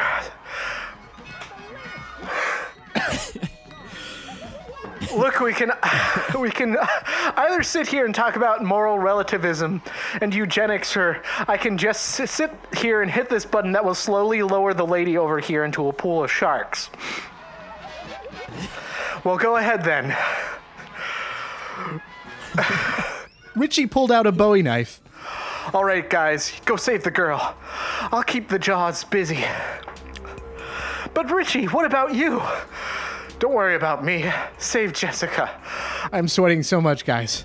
I can hear it. I can hear You are the uncomfortable. American heartthrob played by the current actor Brendan Fraser jumped the cartoon shark. He quickly grabbed the glands of its nose and flipped him upside down, putting him into tonic. He drove the Bowie knife deep into his abdomen and proceeded to gut the cartoon drummer. Jabberjaw was the drummer, right? Okay. Jabberjaw, I think, was the drummer, yeah. Okay, great. Hang on, let me look it up. No. Cartoon Jessica was dangling just out of reach of both Herman and Roger. Luckily, they had the brilliant idea to stand on each other's shoulders. For comedic effect, of course, Roger stood on the much smaller Herman's shoulders instead of the other way around. Jessica was saved. Hair Jabberjaw began thrashing about, relieving himself of his tonic state. With one mighty bite, he ripped out Richie's midsection. Jabberjaw plummeted to the tank below, dead. Richie tried putting his guts back in place, but it was no use. He wasn't gonna make it. But he had done the world a service by saving Jessica and finally doing away with that monster Jabberjaw. Taps played softly on the wind. Fade to black. The end. All right. Peter, that was fucking excellent. For more reasons Wow. than one. One being that you're eating fucking hot chips and not the bitch-ass hot chips that we ate in middle school. You're eating real hot chips. And as we know, all you prequel, sequel, remake heads know, eating spicy food makes your fucking dick giant. That's what the medical professionals have said. Yes. Well, I hope some good came of this. Oh, my God. Jesus Christ. I love the spin you put on it eating chips. It definitely is going to make me think outside the box for future episodes. And there's video evidence. There's video evidence, yes. There's video evidence. You can go to the prequel, sequel, remake social medias. I also immensely appreciate you taking the completely fucking distasteful treatment for Roger Rabbit 2. On paper, maybe that works, but the second you start to think more into it, no. We do not need to be. What? Like what? The majority of these films is gonna be Toons killing Nazis. Yeah, fuck Nazis. It's great to see them die on camera, but just like the tone is, are they gonna be rifles and M1 Grands and shit? Like, ill-conceived comes to mind. As you mentioned, Peter. Spielberg's direct quote was like, after doing Schindler's List, I just don't see how I could in good faith do a comedic fucking Nazi movie. No, absolutely not. You bring up Jabberjaw. It's very funny because I just watched the recent Scooby-Doo film, Scoob. It's one of the worst fucking movies I've ever seen. It's everything I hate about modern animation. It's basically a big ad for the Hanna-Barbera extended universe. Captain Caveman, Blue Falcon, and Dick Dastardly feature heavily in this fucking Scooby-Doo movie. It's just bad. I don't know. And at the end, they have a tease for Jabberjaw, like we're supposed to get excited. Oh, God. Like Jabberjaw. Like there'd be literally right Jabberjaw. Before Peter said Jabberjaw, I was like, he's going to say Jabberjaw. And then he did. And I was like, damn it. You know what's amazing about Jabberjaw? Jabberjaw comes from that era of Hanna-Barbera cartoons where you could just rip off a famous vaudeville actor and you know what I mean? Like I think there's also like Tennessee Tuxedo, that penguin character that's just basically W.C. Fields. And oh God! And even now, like how many? I feel like Jack Nicholson impressions or like William Shatner impressions, like people just attached to cartoon characters or something. You're just stealing someone's fucking persona. You can't do that. I don't know. I guess you can. Yeah. All right. Trivia. Yeah, wow. Trivia. There's trivia. Okay. Yeah. And in fact, these are both actual pieces of trivia, not creative trivia I made up. The D in D-Day actually just stands for day. It's a military term or something. Bit underwhelming, isn't it? Day. Yeah. Yeah, right? And Day and Craig. There are actually cartoons of Screwy Squirrel in blackface. That wasn't a joke I made up. No, I believe you there. Which is like, why? And then a Chili Willy, is that Chili Willy, is that on the fucking TV dinner box? Yes. Yeah. But is it from something other than that? Yeah, no, it's a Tex Avery character.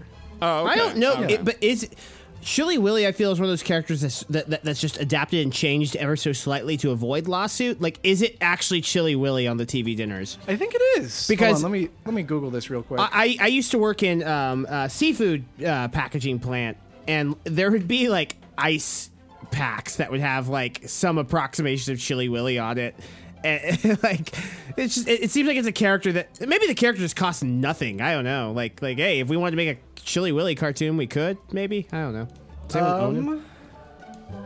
You know what? It might not be Chili Willy. It might just it's a close approximation. It's not right. him. Exactly. Right, there we go. To my point, he's just one of those characters that like. Yeah, cute, pudgy little penguin with a scarf on it. It's Chili Willy. But we will call every incarnation Chili Willy. Yeah. It's interesting. Yeah. To me. All right, and that's it for me. That was wonderful. Thank you, Peter. You started off Great with a job, fucking Peter. bang, and again, I really appreciate you eating these hot chips on camera. Yeah, and I'm gonna get another beverage because there are issues happening in me. That's good enough. I would be surprised if they weren't. Honestly, that's quite a feat, a reckless feat. And if there's one thing you want to make sure you're doing when you're recording a podcast, it is impede your own ability to speak. I can't stress that enough. You want to give yourself some obstacles so you're not just half-assing it. And Peter definitely didn't half-ass it. He went all the way. And at Prequel Sequel Remake here, we applaud things like that. All right, seriously, you're gonna go grab a beverage. It's bad. Excellent. All right. Well, thank you so much, Peter, for a very harrowing and spicy prequel to Roger Rabbit. Now it's time that we pivot into what happens in the after Who Framed Roger Rabbit. And that is the territory of the sequel, penned by none other than our very own Desmond Ports. Hey, everyone, because this movie totally needed a sequel. Well, here you go. Touchstone Pictures presents a film by Ridley Scott. Tagline: comedy, tragedy, dynamite. Hollywood, 1967. Roger Rabbit sits alone in his high-rise penthouse. He fumbles trying to grasp a bottle of pills, then pours himself a couple, washing them down with scotch. He turns on the TV. It's one of his old shorts, The Lone Rabbit. In this short, he had gone toe-to-toe with bandits that had captured Baby Herman. Baby Herman. Gone too soon, he thought. Heroin did it, as many tunes. Oh no. Roger and Horace Horsecollar didn't get along on the shoot for The Lone Rabbit, some citing off-color remarks from Horace on set as a source of tension. But at his old age, Roger remembered the good old days fondly. Just then, Roger Rabbit's door flew open. An intruder. I knew it was only a matter of time. The intruder cracks their knuckles. A fight ensues throughout the penthouse, with a tired Roger not having the spunk he once possessed. The apartment is destroyed in the ensuing madness when the intruder finally gets the upper hand. The intruder pulls out a katana with some type of hosing attached to it that runs up his sleeve. Suddenly, green liquid creeps through the tube, infusing with the blade. It's dip. The intruder slices Roger in half vertically, and the cartoon bunny disintegrates into a puddle. On the television, which has remained on the entire time, plays the final shot of the Lone Rabbit, Roger riding off into the sunset. Title: Who Whacked Roger Rabbit? Ooh. Nice. Later that night, Roger's penthouse is swarming with police. Detectives snoop around for clues and whatever the fuck. Hey, Mitch, you'll never guess who this guy was. Roger fucking Rabbit. Hey, no shit. The Roger Rabbit? Damn, I loved him when I was a kid. Shit, does Eddie Valiant know yet? God, I hope not. For his sake. First Dolores, now this? Shh. And his brother, all those years ago? Guy can't catch a break. You know why they call him the Joker, right? That stock fucking, like, goon voice cracks me up so much. Yeah, I like it too. Worse off, someone is dipping again. Been 20 years since we had a tuna-side. You think it's premeditated? Yes. Yes, I do. Are we gonna do anything about it? No, O'Malley, we're not. We're gonna let this one play out. Downtown Los Angeles, night. A disheveled 65-year-old Eddie Valiant, Bob Hoskins, walks down the moody, rainy streets. Housing costs in Toontown had skyrocketed over the years. Only the richest characters could afford to live there. Valiant sees Fred Flintstone in Tennessee tuxedo shooting up on a stoop. Mr. Magoo drinks a beer out of a paper bag. Valiant shakes his head in disgust. Tunes had gotten so cheap lately. Valiant makes his way to Roger's penthouse and breaks in while the police are on a donut break. He snoops around for clues, stopping at a cracked picture of Roger and himself in simpler times. Eventually, Eddie finds a switch while running his fingers up Roger's desk. A hidden door reveals itself.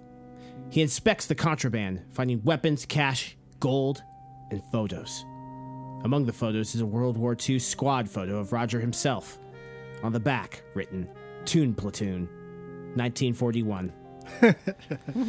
Perfect. Roger, yeah, right. Seamlessly blends. Yes. Yes. It's like poetry, it rhymes. This is the through line. It's just so dense. Roger had never mentioned serving. Eddie takes the photo along with a swift jag of booze from Roger's decanter.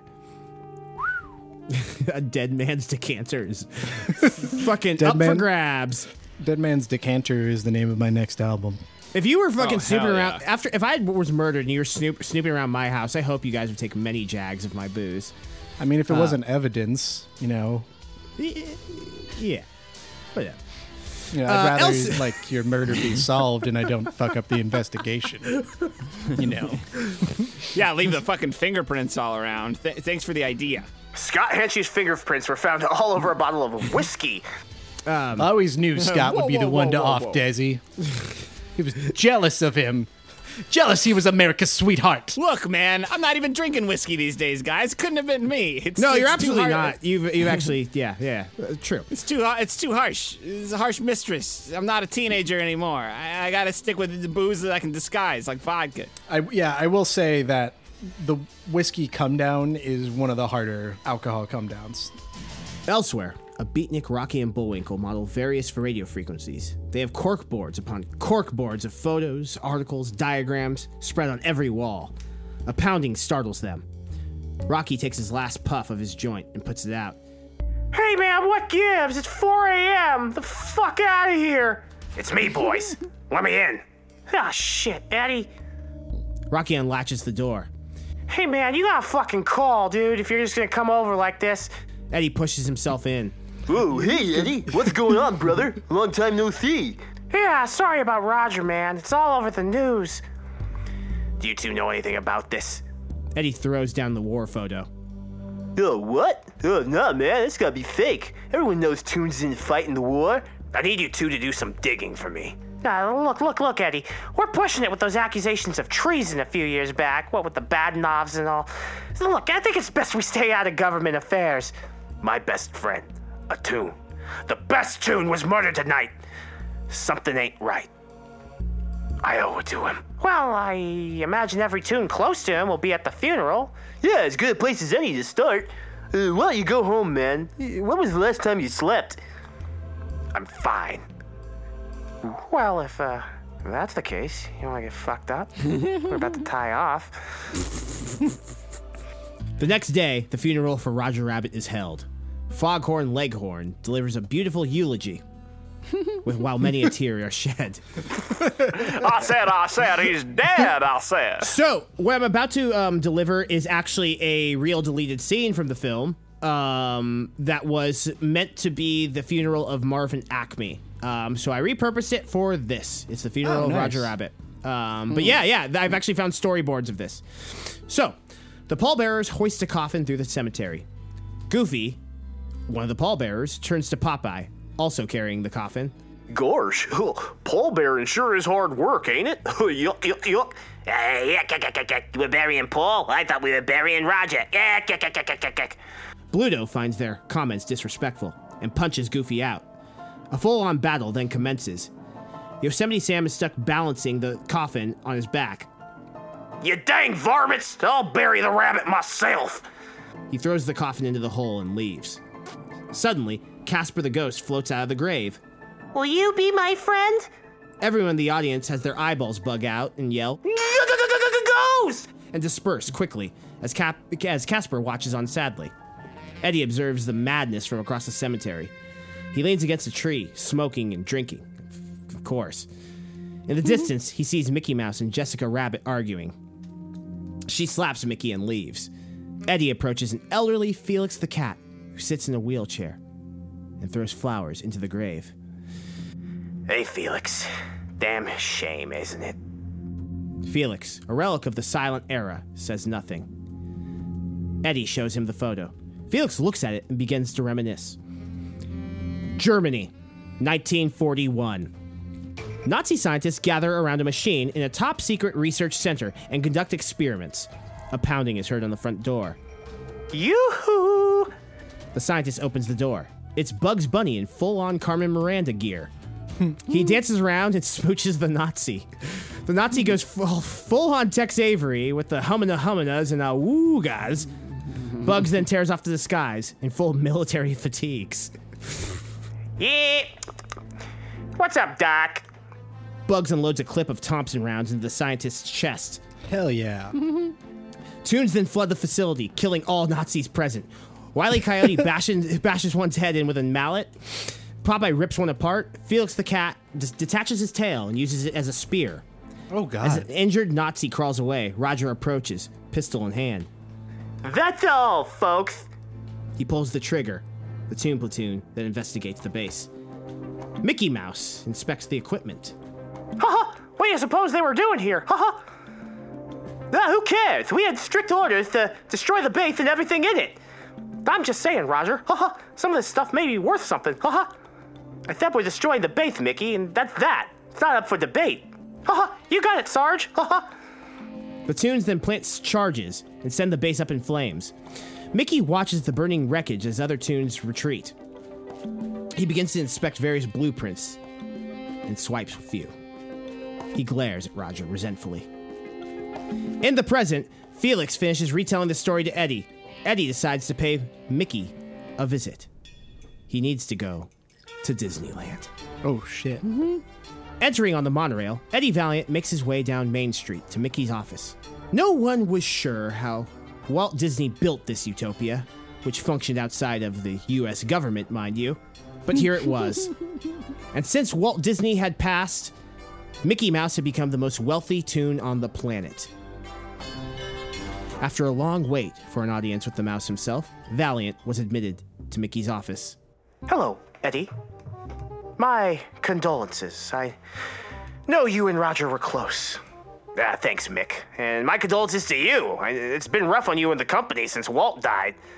We're doing fine. Better than ever, actually. Now, what can I do for you? Look, I found this photo. I know you all fought in the war. Why this seems to be buried is beyond me, but do you know anyone who may have wanted to take Roger out? Mickey takes a beat. Eddie, I know you'll always need a problem to fix. I know it ruined your marriage. And with everyone close to you dying and all. But the corners of Roger's past you're trying to unfurl will only hurt you, Eddie. He was an old showbiz rabbit. He surely made enemies. Leave it at that. Why were you arguing with Jessica? I want to make sure that Roger's legacy is in the right hands. And unfortunately, Jessica is not keen on progress. I want her to sign his old shorts over to Disney Company, where his IP can flourish. It gathers dust under her wing. Well, I think they're hers to gather dust on, if you don't mind me saying. We'll see. Eddie, I'd love to stay and chat, but I have a golf date with cartoon Humphrey Bogart.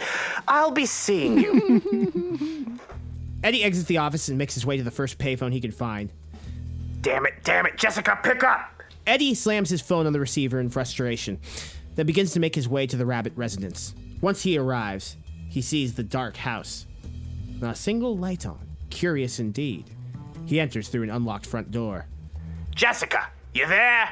A light flicks on, and there on the sofa sits Pete.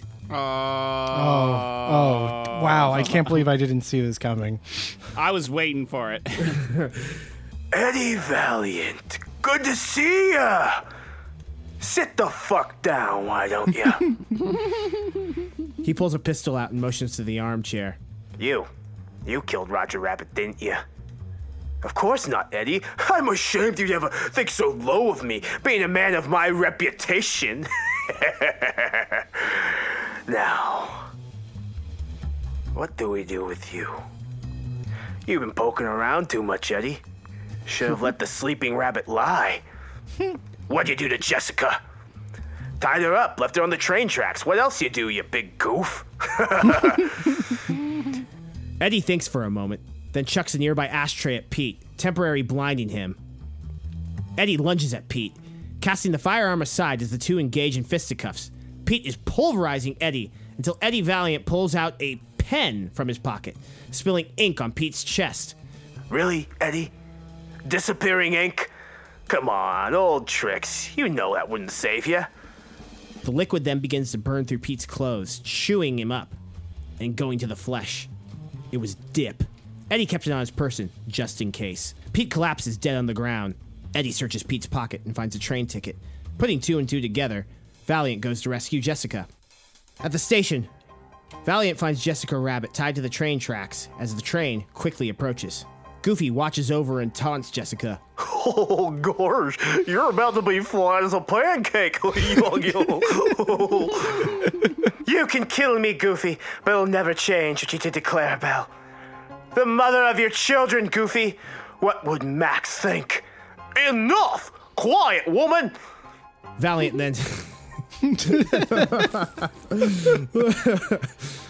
then jumps Goofy and the two tussle for a moment. Eddie uppercuts Goofy, sending him flying with that dopey-ass fucking Goofy scream. Eddie manages to untie Jessica at the last minute, narrowly avoiding being flattened by the Casey Jr. train. I thought you'd never show up, Eddie. Yeah, sorry I'm late. I had to kill Pete real quick. He was always such an asshole. You might explain what the fuck is going on, Jessica? Mickey's buying a mess of Toon properties in Hollywood. I'm the last holdout, and if I die, he becomes the majority shareholder. Do you know what happens when Mickey has a monopoly on Toon entertainment in this town? Bambi 2? And Bambi 3, and Bambi 4, and Bambi fucking 5. Jesus H. Christ. So we're gonna go get him or what? Goofy had a Jetson car around the corner. Let's take it. Eddie and Jessica soar through the air to beautiful Anaheim, California. I don't know why we laugh so much. I know why I chuckled. Beautiful country. Really, just beautiful country. Numbers are great. So, whatever happened between you and Roger? Jessica lights a cigarette. He had an affair. No shit. Fucking with who? Minnie Mouse. Caught her sucking his dick from behind. Wow. Yep. Well, that and Roger was helping the U.S. government smuggle heroin from Vietnam. Oh. Eddie and Jessica sneak into Disneyland. Eddie and Jessica sneak into the Disneyland castle and approach Mickey in his lair. He sits on a giant throne, watching hundreds of televisions, all broadcasting different news and entertainment programs. He pets Pluto, who gnaws at a human femur bone. Eddie pulls out his concealed, racist cartoon snub-nose. It's all over, Mick. I know it was you that killed Roger. Mickey doesn't respond. You hear me, you dirty fucking rat? Jessica walks up to the throne quickly, pulls a dagger from her holster on her leg, and goes to stab Mickey Mouse. Mickey turns around, now wearing his sorcerer hat. He waves his hand and freezes Valiant and Jessica in place. Toons have no idea how good they have it. They have limitless power, immortality. All of that wasted on cheap parlor tricks and children's cartoons. But no longer is mankind limited to the confines of flesh. No, now the real work may begin. Mickey, what the fuck are you rambling about? Please, don't call me Mickey. The name's Walt. The old man's dead, you fucking lunatic. Oh, you fool. 25 years ago, Mickey brought an insane design for a machine back with him from Germany. Could transplant a human brain into the body of a Toon. Mickey Mouse sacrificed himself for the good of his legacy. And once I own the Toon industry, nothing can stop me. You crazy son of a bitch. I was wondering why you weren't doing the ha-ha thing. You're Walt fucking Disney. Mickey turns to Jessica. Roger had the misfortune of fucking Mickey's wife. How about you become mine? We can rule together, Jessica. Jessica spits at Mickey Mouse. Have it your way. Sorcerer Mickey begins to crush Eddie and Jessica with his mind.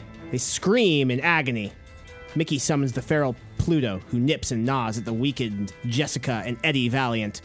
All of a sudden, a modified Toon Patrol vehicle crashes through Disneyland Castle. Rocky and Bullwinkle exit, fire hose in hand. Stand down, Mick. It's done. We always had a few stashes of dip on hand. Contingency plan in case you got out of control. And now, something you'll really enjoy. Rocky unleashes a stream of dip, melting Mickey Mouse immediately. Eddie and Jessica are released from their paralysis. Rocky, Bullwinkle, what a sight for sore eyes. Yeah, you'd think people would, appreciate us a bit more. So what becomes of Disney Company now? I don't know, give it to fucking Donald. He'll piss it away on gambling anyway. How about we produce a new series of shorts, starring you two? Oh, hooray! Meh, not so fast, Doc. Out of the shadows walks a cloaked Bugs Bunny, accompanied by Snoopy, Betty Boop, Tom and Jerry, and Woody Woodpecker. Hate to say it, Valiant, but you've upset the balance and thrown our order into disarray. There must be a mouse. Must be a mouse. What? Do you know what he was doing with the brain transplants and all? I did you all a favor. Yeah, we'll create a new mouse. But you, Eddie, you know too much. And for that, you must die. Snoopy! Dispose of him. Snoopy walks up and slits Eddie Valiant's throat. Oh my Jessica God. screams in horror. Woody Woodpecker opens a large freezer embedded into the floor of Mickey's office. It's a cryogenically frozen Mickey Mouse. Thaw him out. We have work to do. Ain't I a stinker? The end. Wow. Oh, Wow. fuck.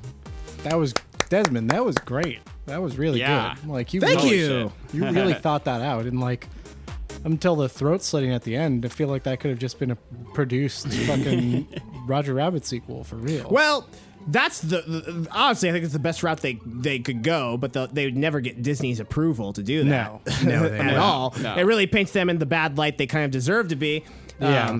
I mean, that's yeah. I think that's a great route. I mean, and I said it, in the year of Walt Disney's death and all that. I just thought, you jump forward to the '60s, you could throw a few Hanna-Barbera and some of those limited animation tunes in there. It was fun.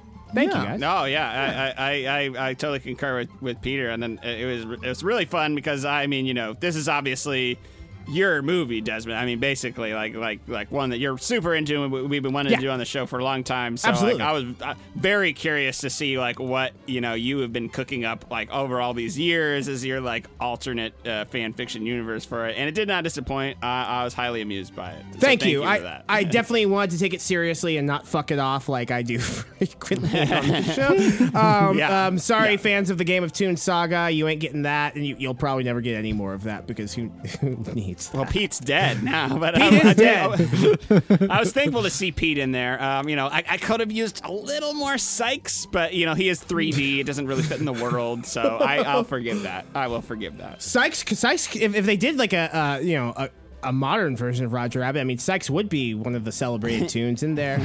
Actually, that brings me up a point. On the DVD menu for this fucking movie, they have cartoon characters that were not Golden Age tunes in like dancing around the menu, because the menu is just like the Acme or the Acme Studios lot, and there's tunes walking through. Fucking Kuzco from Emperor's New Groove is in there. Like, Really? That's from like the year 2000. Like, Yeah. that must be some Disney mandate. Like, we need some of the newer players in that menu fucking role. I don't know, man. I had a lot of fun writing this one. I will say that trying to keep it semi-brief for the podcast definitely waters down writing any sort of mystery thing. It's kind of like, he solves it. So, I mean, I know the mystery. There wasn't a lot of intrigue there, but like, I mean, am I gonna write 20 fucking pages like here? No, I'm not. No. I'm fucking not. No. We don't have time for all. I'm glad you guys enjoyed it. Yeah, hell yeah. The bit about fucking Walt implanting his brain in Mickey just makes too much sense for me. In that world. Like, I mean, I think you're really onto something there. Yeah. yeah, right. And just like Mickey looking at Nazi fucking like experiments and be like, well, I mean, we could use something like that. It's so fucking awful. I mean, the through line there is actually, it holds up. I mean, wasn't Walt Disney supposed to be an anti-Semite and all that? I mean, yes, yeah, and a lot of there are Nazi scientists who worked on some of the original Disney. Oh wow, stuff. were they part of that whole Operation Paperclip thing where they brought the Nazi scientists over after the war? yeah. Well, And they're like, yeah, these people can be the head of our fucking, science institutions. They're Nazis. Yeah. It's like, Okay, well, I guess that's history. Nothing I can do about that.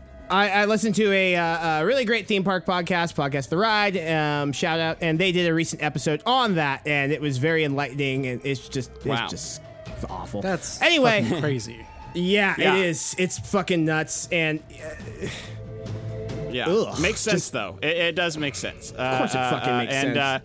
We may not have had time to go through all the mysteries, but we got one hell of a sequel out of it. Thanks, And, man. Thanks, guys. Yeah. You really appreciate it, Desmond.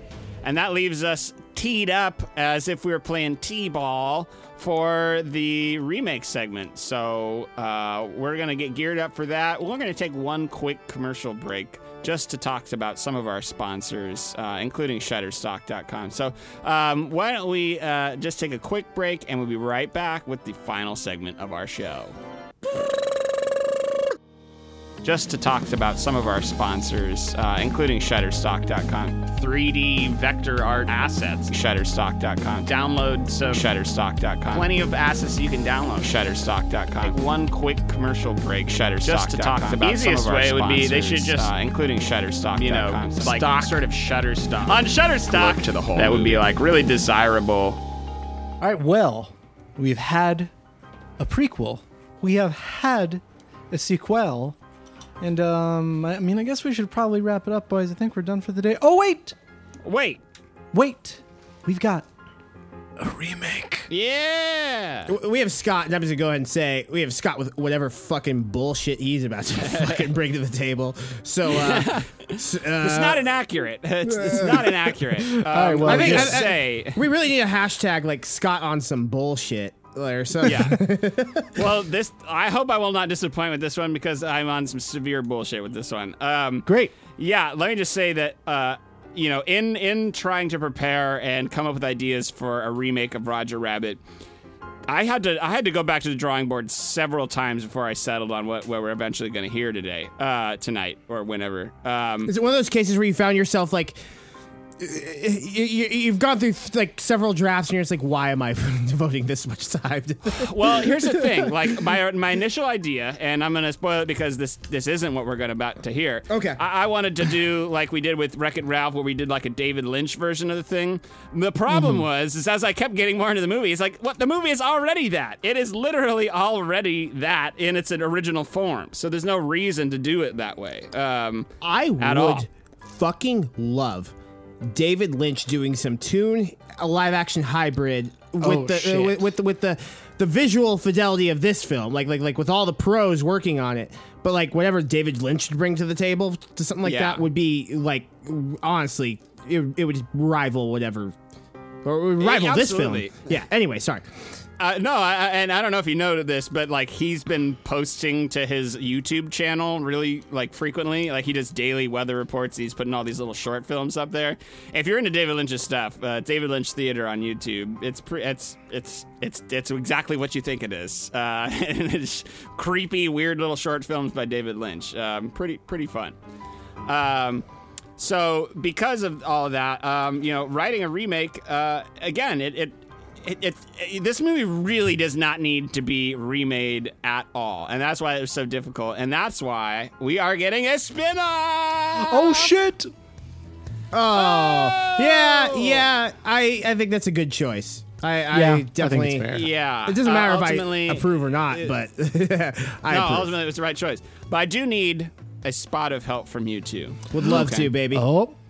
I do need a little Mad Libby stuff, and it's only very minor, but number one, Peter. Yeah. Name a TV show.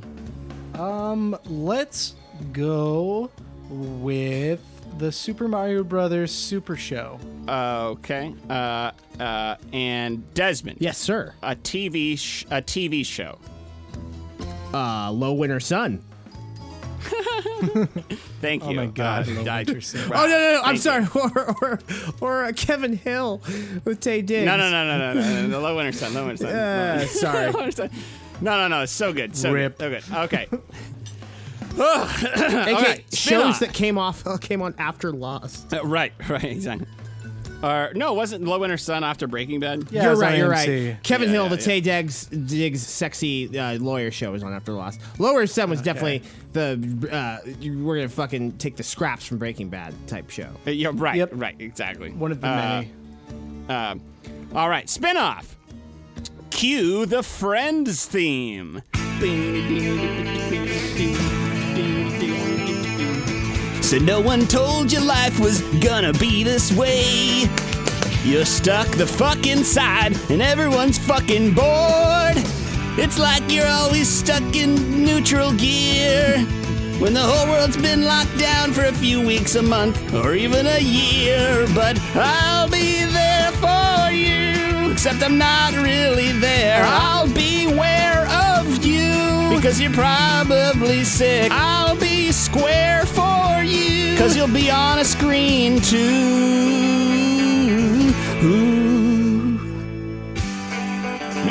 Fuck it. That better. There should be music put to that, right? Yeah, Scott, I can give you the instrumental I have from my lyrics. Yeah, motherfucker, you need to make that. you need to put the MP3 out for people to. Where the fuck people listen to? I don't know. I'm gonna put an MP3 out on LimeWire just for the folks. And imagine that there's going to be lots of the Friends interstitial, music, and feel free to add your own laugh tracks at the appropriate times, and which I will tell you when the appropriate time is, or just laugh normally if you find it funny. That works too. Cut to Central Perk, the Friends coffee shop. It's where the Friends drink their coffee. Gunther, the barista, slides 2 coffee drinks over to Phoebe. Thanks, Gunther. 25 years and we're still all here. Gunther doesn't smile. Please kill me. Phoebe walks over back to the couch area where Joey is sitting. An earthy tea for the kooky lady and a hot chocolate for the man-child. Laugh track. Ooh, hot chocolate. Hey, Phoebes, let me ask you something. You ever wonder who all these other people are? You mean these people in the coffee shop? I'll go out on a limb and say they're probably people who like coffee. Ma'am, excuse me, who are you? A pretty lady turns around at Joey and smiles. Joey does the thing where his face changes from frowny to smiley. The lady divulges. Well, I just moved out to New York, to become an actress. Really now? Joey leans in. You know, I know the director. Hey! Joey snaps his head around as some other patrons are about to sit down at the couch area. The fuck are you doing? We were gonna sit down? Not at the Friends couch, you're not. Sit somewhere else. This is where the Friends get to sit. Joey unclips his mace canister from his belt and empties it into the patrons' faces while they scream in agony, writhing on the floor. There's a slight pause as the other people in the coffee shop look on in horror. They weren't wearing masks. Laugh track. Everybody goes back to what they were doing. Oh, and everyone's wearing masks in this episode. For safety. You know, like Halloween masks. Joey sits back down and has trouble sipping his hot coffee through his Frankenstein's mouth slit of his mask, his Frankenstein mask. Hot liquid spilling down onto his neckline. Laugh track. Just then, Rachel enters the coffee shop, looking all frumpy from the rain outside. As she's getting her overcoat off, the door flies open and the edge catches her in the forehead, sending her flying into the coat rack. Through the doors pops Roger Rabbit. Cue huge swell of applause, to which Roger takes several bows. Rachel picks herself up out of the pile of coats. She's gushing blood from the forehead. Roger, we're not supposed to break the fourth wall. Oh, I'm sorry, dear. Will you ever forgive me? Please? Rachel touches the blood on her forehead and breaks into a manic laughter. Well, that's gonna leave a mark. Roger holds up a Band-Aid and an oversized mallet, now dressed in doctor's scrubs with his eyes crossed. Here, I'll fix it for you. No, it's fine, Roger. I got it. Thanks. Rachel and Roger resume taking off their coats. Joey is now using a hand pump bottle of hand sanitizer and oozing dollops of gel into his hot chocolate. Phoebe raises an eyebrow. Yeah, I'm pretty sure that's not for internal ingestion. Joey doubles down, now lid unscrewed, and just slapping the bottle like ketchup trying to get the last bits of goo out into his beverage. You can't never be too careful. Phoebe gives Joey a faraway look. Okay then, buddy. Rachel and Roger approach the group. Hi, guys. I want everyone to meet Roger. Hi, guys. I'm Roger. Roger Rabbit. Pleased to meet you. Phoebe smiles. Oh, a rabbit. How cute. How did you guys meet?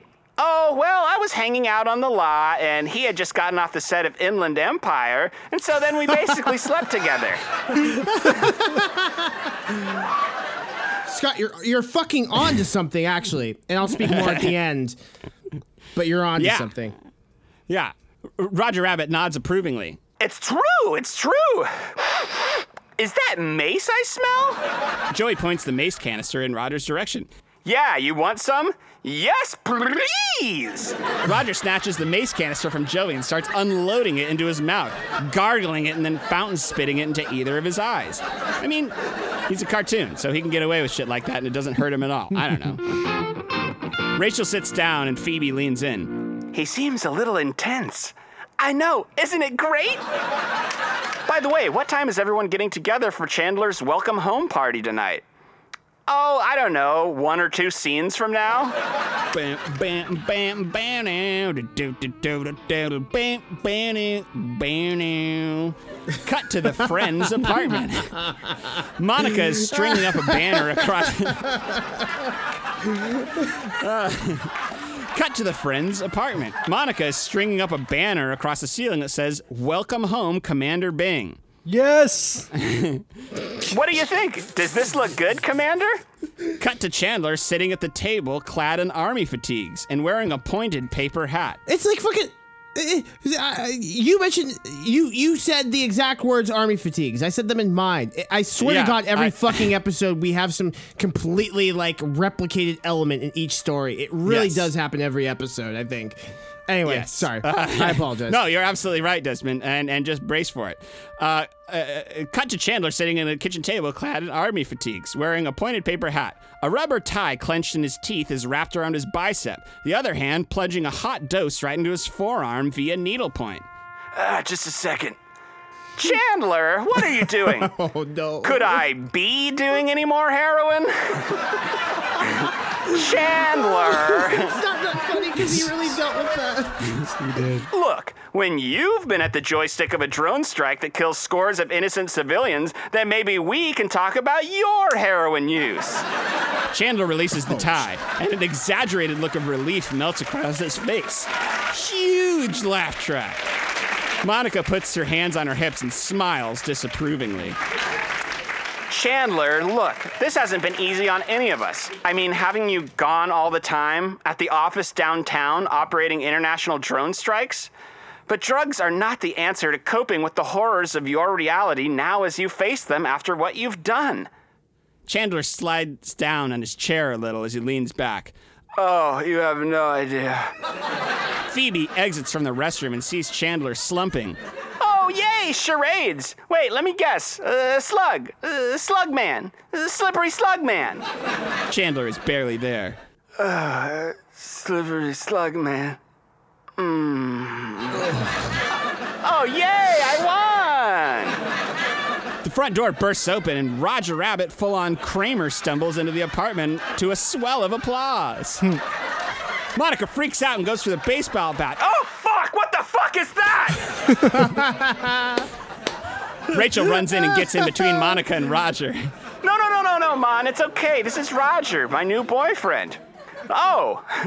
Monica lowers her baseball bat and extends her hand. Nice to meet you, Robert. Roger grasps and shakes her arm vigorously.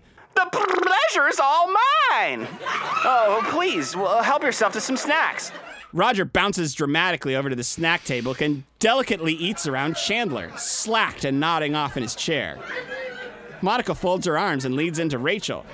So you didn't think to tell me that you were bringing your new boyfriend over to Chandler's welcome home party? You know how he reacts to strangers ever since he got back from the office. Rachel looks over to the table where Roger uses both of his hands to pull Chandler's face out of a bowl of salsa verde, peels his eyes open with his big gloved fingers, salsa seeping into the commander's eyes. Roger licks the salsa off the side of Chandler's face. Rachel looks back at Monica. I think he's gonna be fine. Yeah, but did you even think about how Ross is gonna handle this? Honestly, fuck Ross. Laugh track. Okay, here we go. It's really good, man. Fucking really good. Thank you. Fucking. Cue the entry of Ross into the apartment, carrying a big bag of stuff. Hey guys, I brought some BJ's wine coolers if anybody wants some. Hell yeah. Rachel gives Monica a wry look. You see what I mean? Fuck Ross. Roger slides over to the living room where Monica and Rachel are. Gee whiz, Monica, that was some hot salsa. Roger gives Rachel a cartoony smooch that causes her to start coughing and wheezing hard, eyes watering. I think there's still some of that mace in there from earlier. Ross is rooted on the spot, now staring daggers at Roger. It's hard to tell through his welder's mask, but Ross is frowning. Chandler, who's that guy with Rachel? Ross looks over to Chandler, who glazes back up at him and murmurs, Welcome home. Welcome home. Roger slides over to the living room. Hi, have we met before? I'm Ross Geller. Maybe you've heard of me. Oh, wow. Pleased to meet you, Ross. Fucking fuck, Scott. Yeah, Rachel and I used to be together. Oh, definitely. Yeah, I've seen the show before. The cast looks around for a moment, exchanging glances with producers just off camera. Anyways, Roger, it was nice meeting you. Roger Rabbit takes Ross's hand, even though Ross wasn't extending his arm. He crushes his hand and his arm, and Ross crumples to the ground, whimpering. Then Roger notices a pitter-patter on the window. Oh, wow-wee! Is it raining? Roger bounces over through the room and out to the patio area. Ross stands up and clutches his hand. Gosh, what is it with that guy? This is my paleontology hand. Rachel just kind of chuckles in pity and eats her cocktail olive. Out on the patio, Roger and Joey stand observing the city around them in the pouring rain. Roger is wowed. Wow, this really is a beautiful city. Is it? Dang. Such big buildings and such smellful smells. Hey, do you see what I see? What, that ugly naked guy playing hopscotch?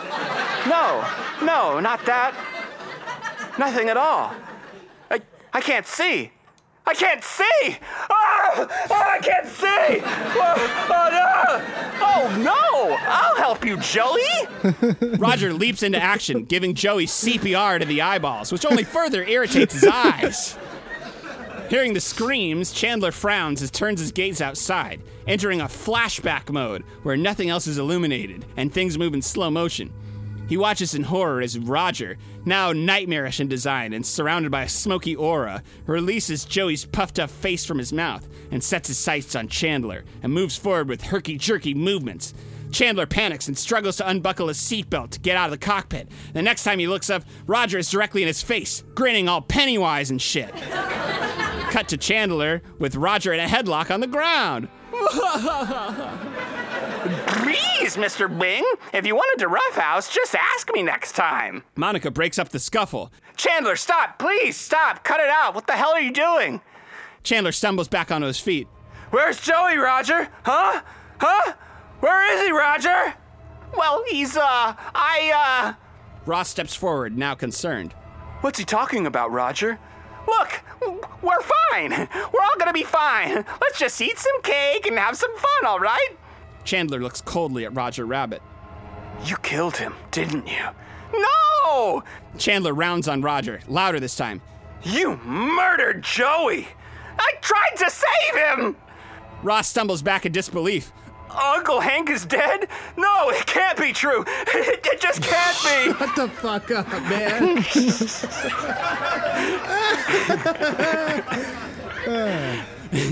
Phoebe runs out onto the balcony and shrieks in terror at Joey's unconscious body laid out on the ground.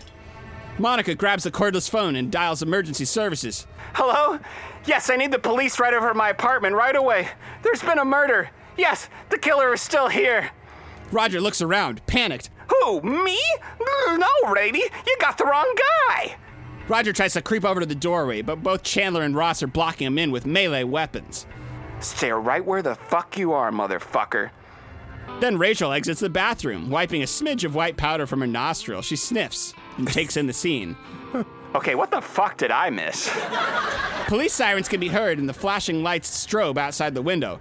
Then there's a wet thump and a crash, and then screams as Joey bursts through the glass, wailing incoherently, his face completely swollen up. The friends all gasp and scream and rush to help him. Joey grabs his face and wavers on the spot, accidentally tumbling over the railing backwards. Joey! Joey, no!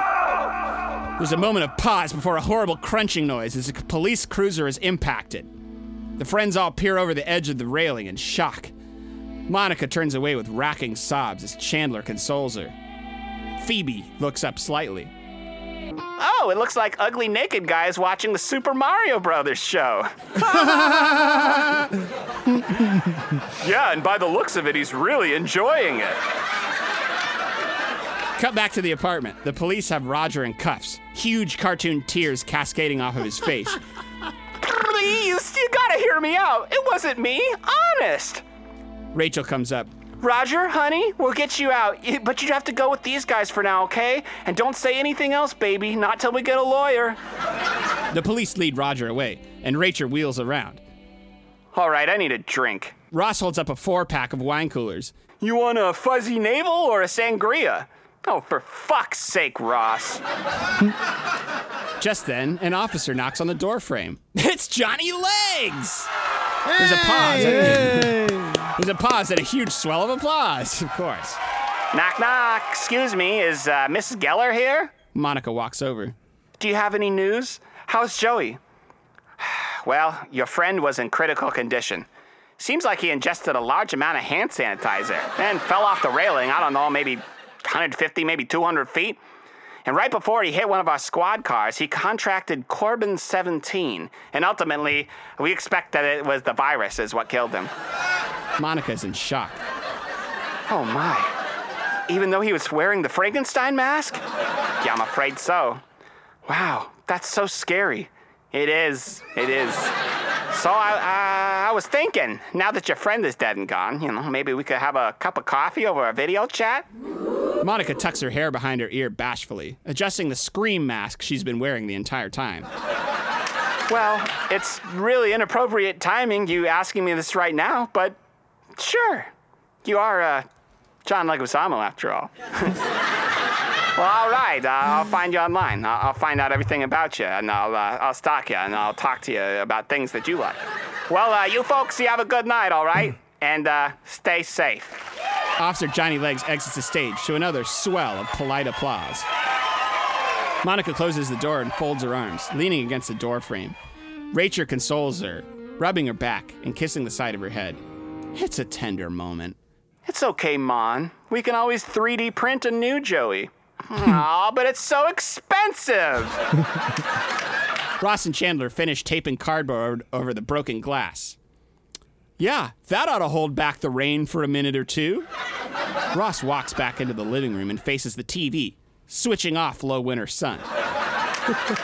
Long enough for us to get something straight. Look, we all had motive to kill Joey tonight. And that just leaves me with one question. Who framed Roger Rabbit? The end! Oh my god. Yeah! Scott, you're really onto something, and I almost think it does function as a remake in that if Roger Rabbit were to be remade and relevant for modern day, like what type of stuff would Toons be starring in? You know what I mean? It wouldn't be a Toon in the real world would be guesting on fucking sitcoms and shit like that. I don't know. It's like we don't have this grand presentation of cartoons that precede movies anymore. You know, I don't know. I think it does function as a remake as well. But that was great. Fair enough. I really enjoyed that. Fucking hilarious. Yeah, Yeah, that thank was you. great. I love the incorporation of Friends. I love that Joey was the one who died because, let's be frank. Yeah, right, yeah. No, it was a real good job. I feel like you figured out you could do the P thing with Roger and just ran with it a little bit. Yes. But yeah, no, it was real good. Roger probably does it twice in the movie. Yeah. No, thank you. Yeah. I figured if I'm going to imitate the voice, I'm going to do the part that I can actually fucking do. Yeah. And just to bring it back around to the movie itself, it's just like Charles Fleischer, what a weird, unimitatable voice. I had texted out to Peter and Scott that hey, can anyone fucking do this voice? Like, it's really to really get it on point. It's difficult. It is. It's not a very imitatable voice at all. I don't know, and that's kind of cool. Charles Fleischer, rock Yeah. on, you fucking maniac. Yeah, once I got I decided that Friends was going to be a part of it, then it was just an inspired moment, and I was like, okay, great. Now I know exactly what I'm going to do now, and the rest was just pure insanity, fun times at the typing table. So I'm really glad that you guys enjoyed it. I had a lot of fun, and I think we all had a lot of fun on this episode of Prequel Sequel Remake. Any closing thoughts on the movie itself, or you guys' scripts? I think I'll end on saying, like, if you haven't seen this movie and somehow made it through this podcast, holy shit! Yeah, right. But you really watch this movie because it's a classic. It truly is. It's one that stands the test of time and it will continue to stand the test of time.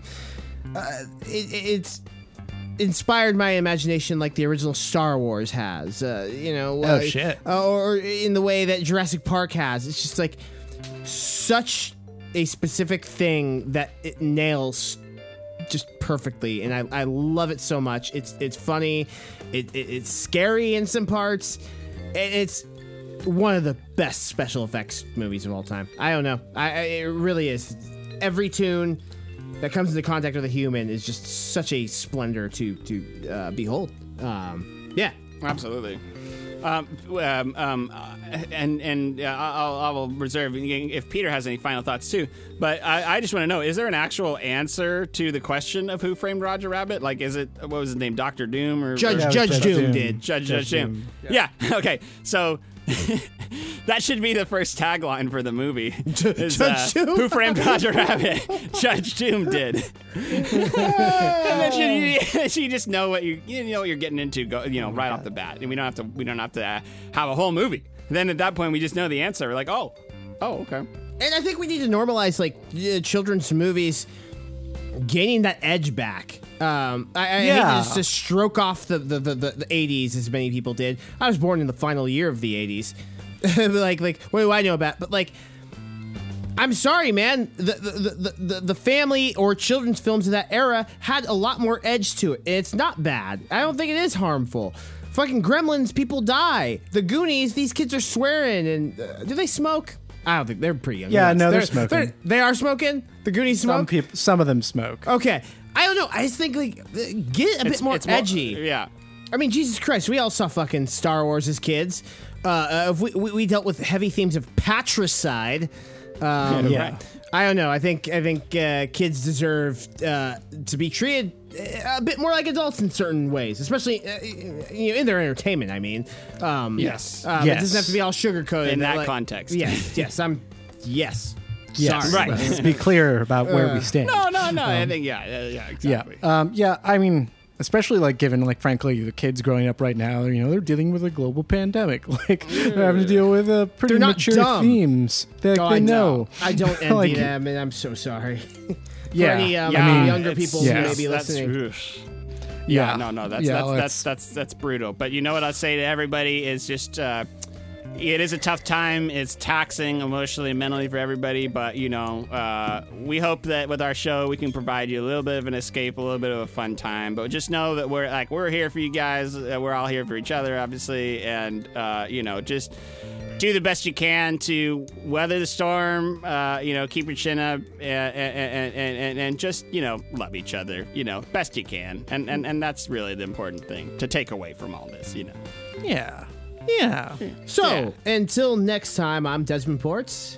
I'm Scott Hanshee. I thought we'd all do a round thing, but And I'm Peter Hunter. Okay, bye.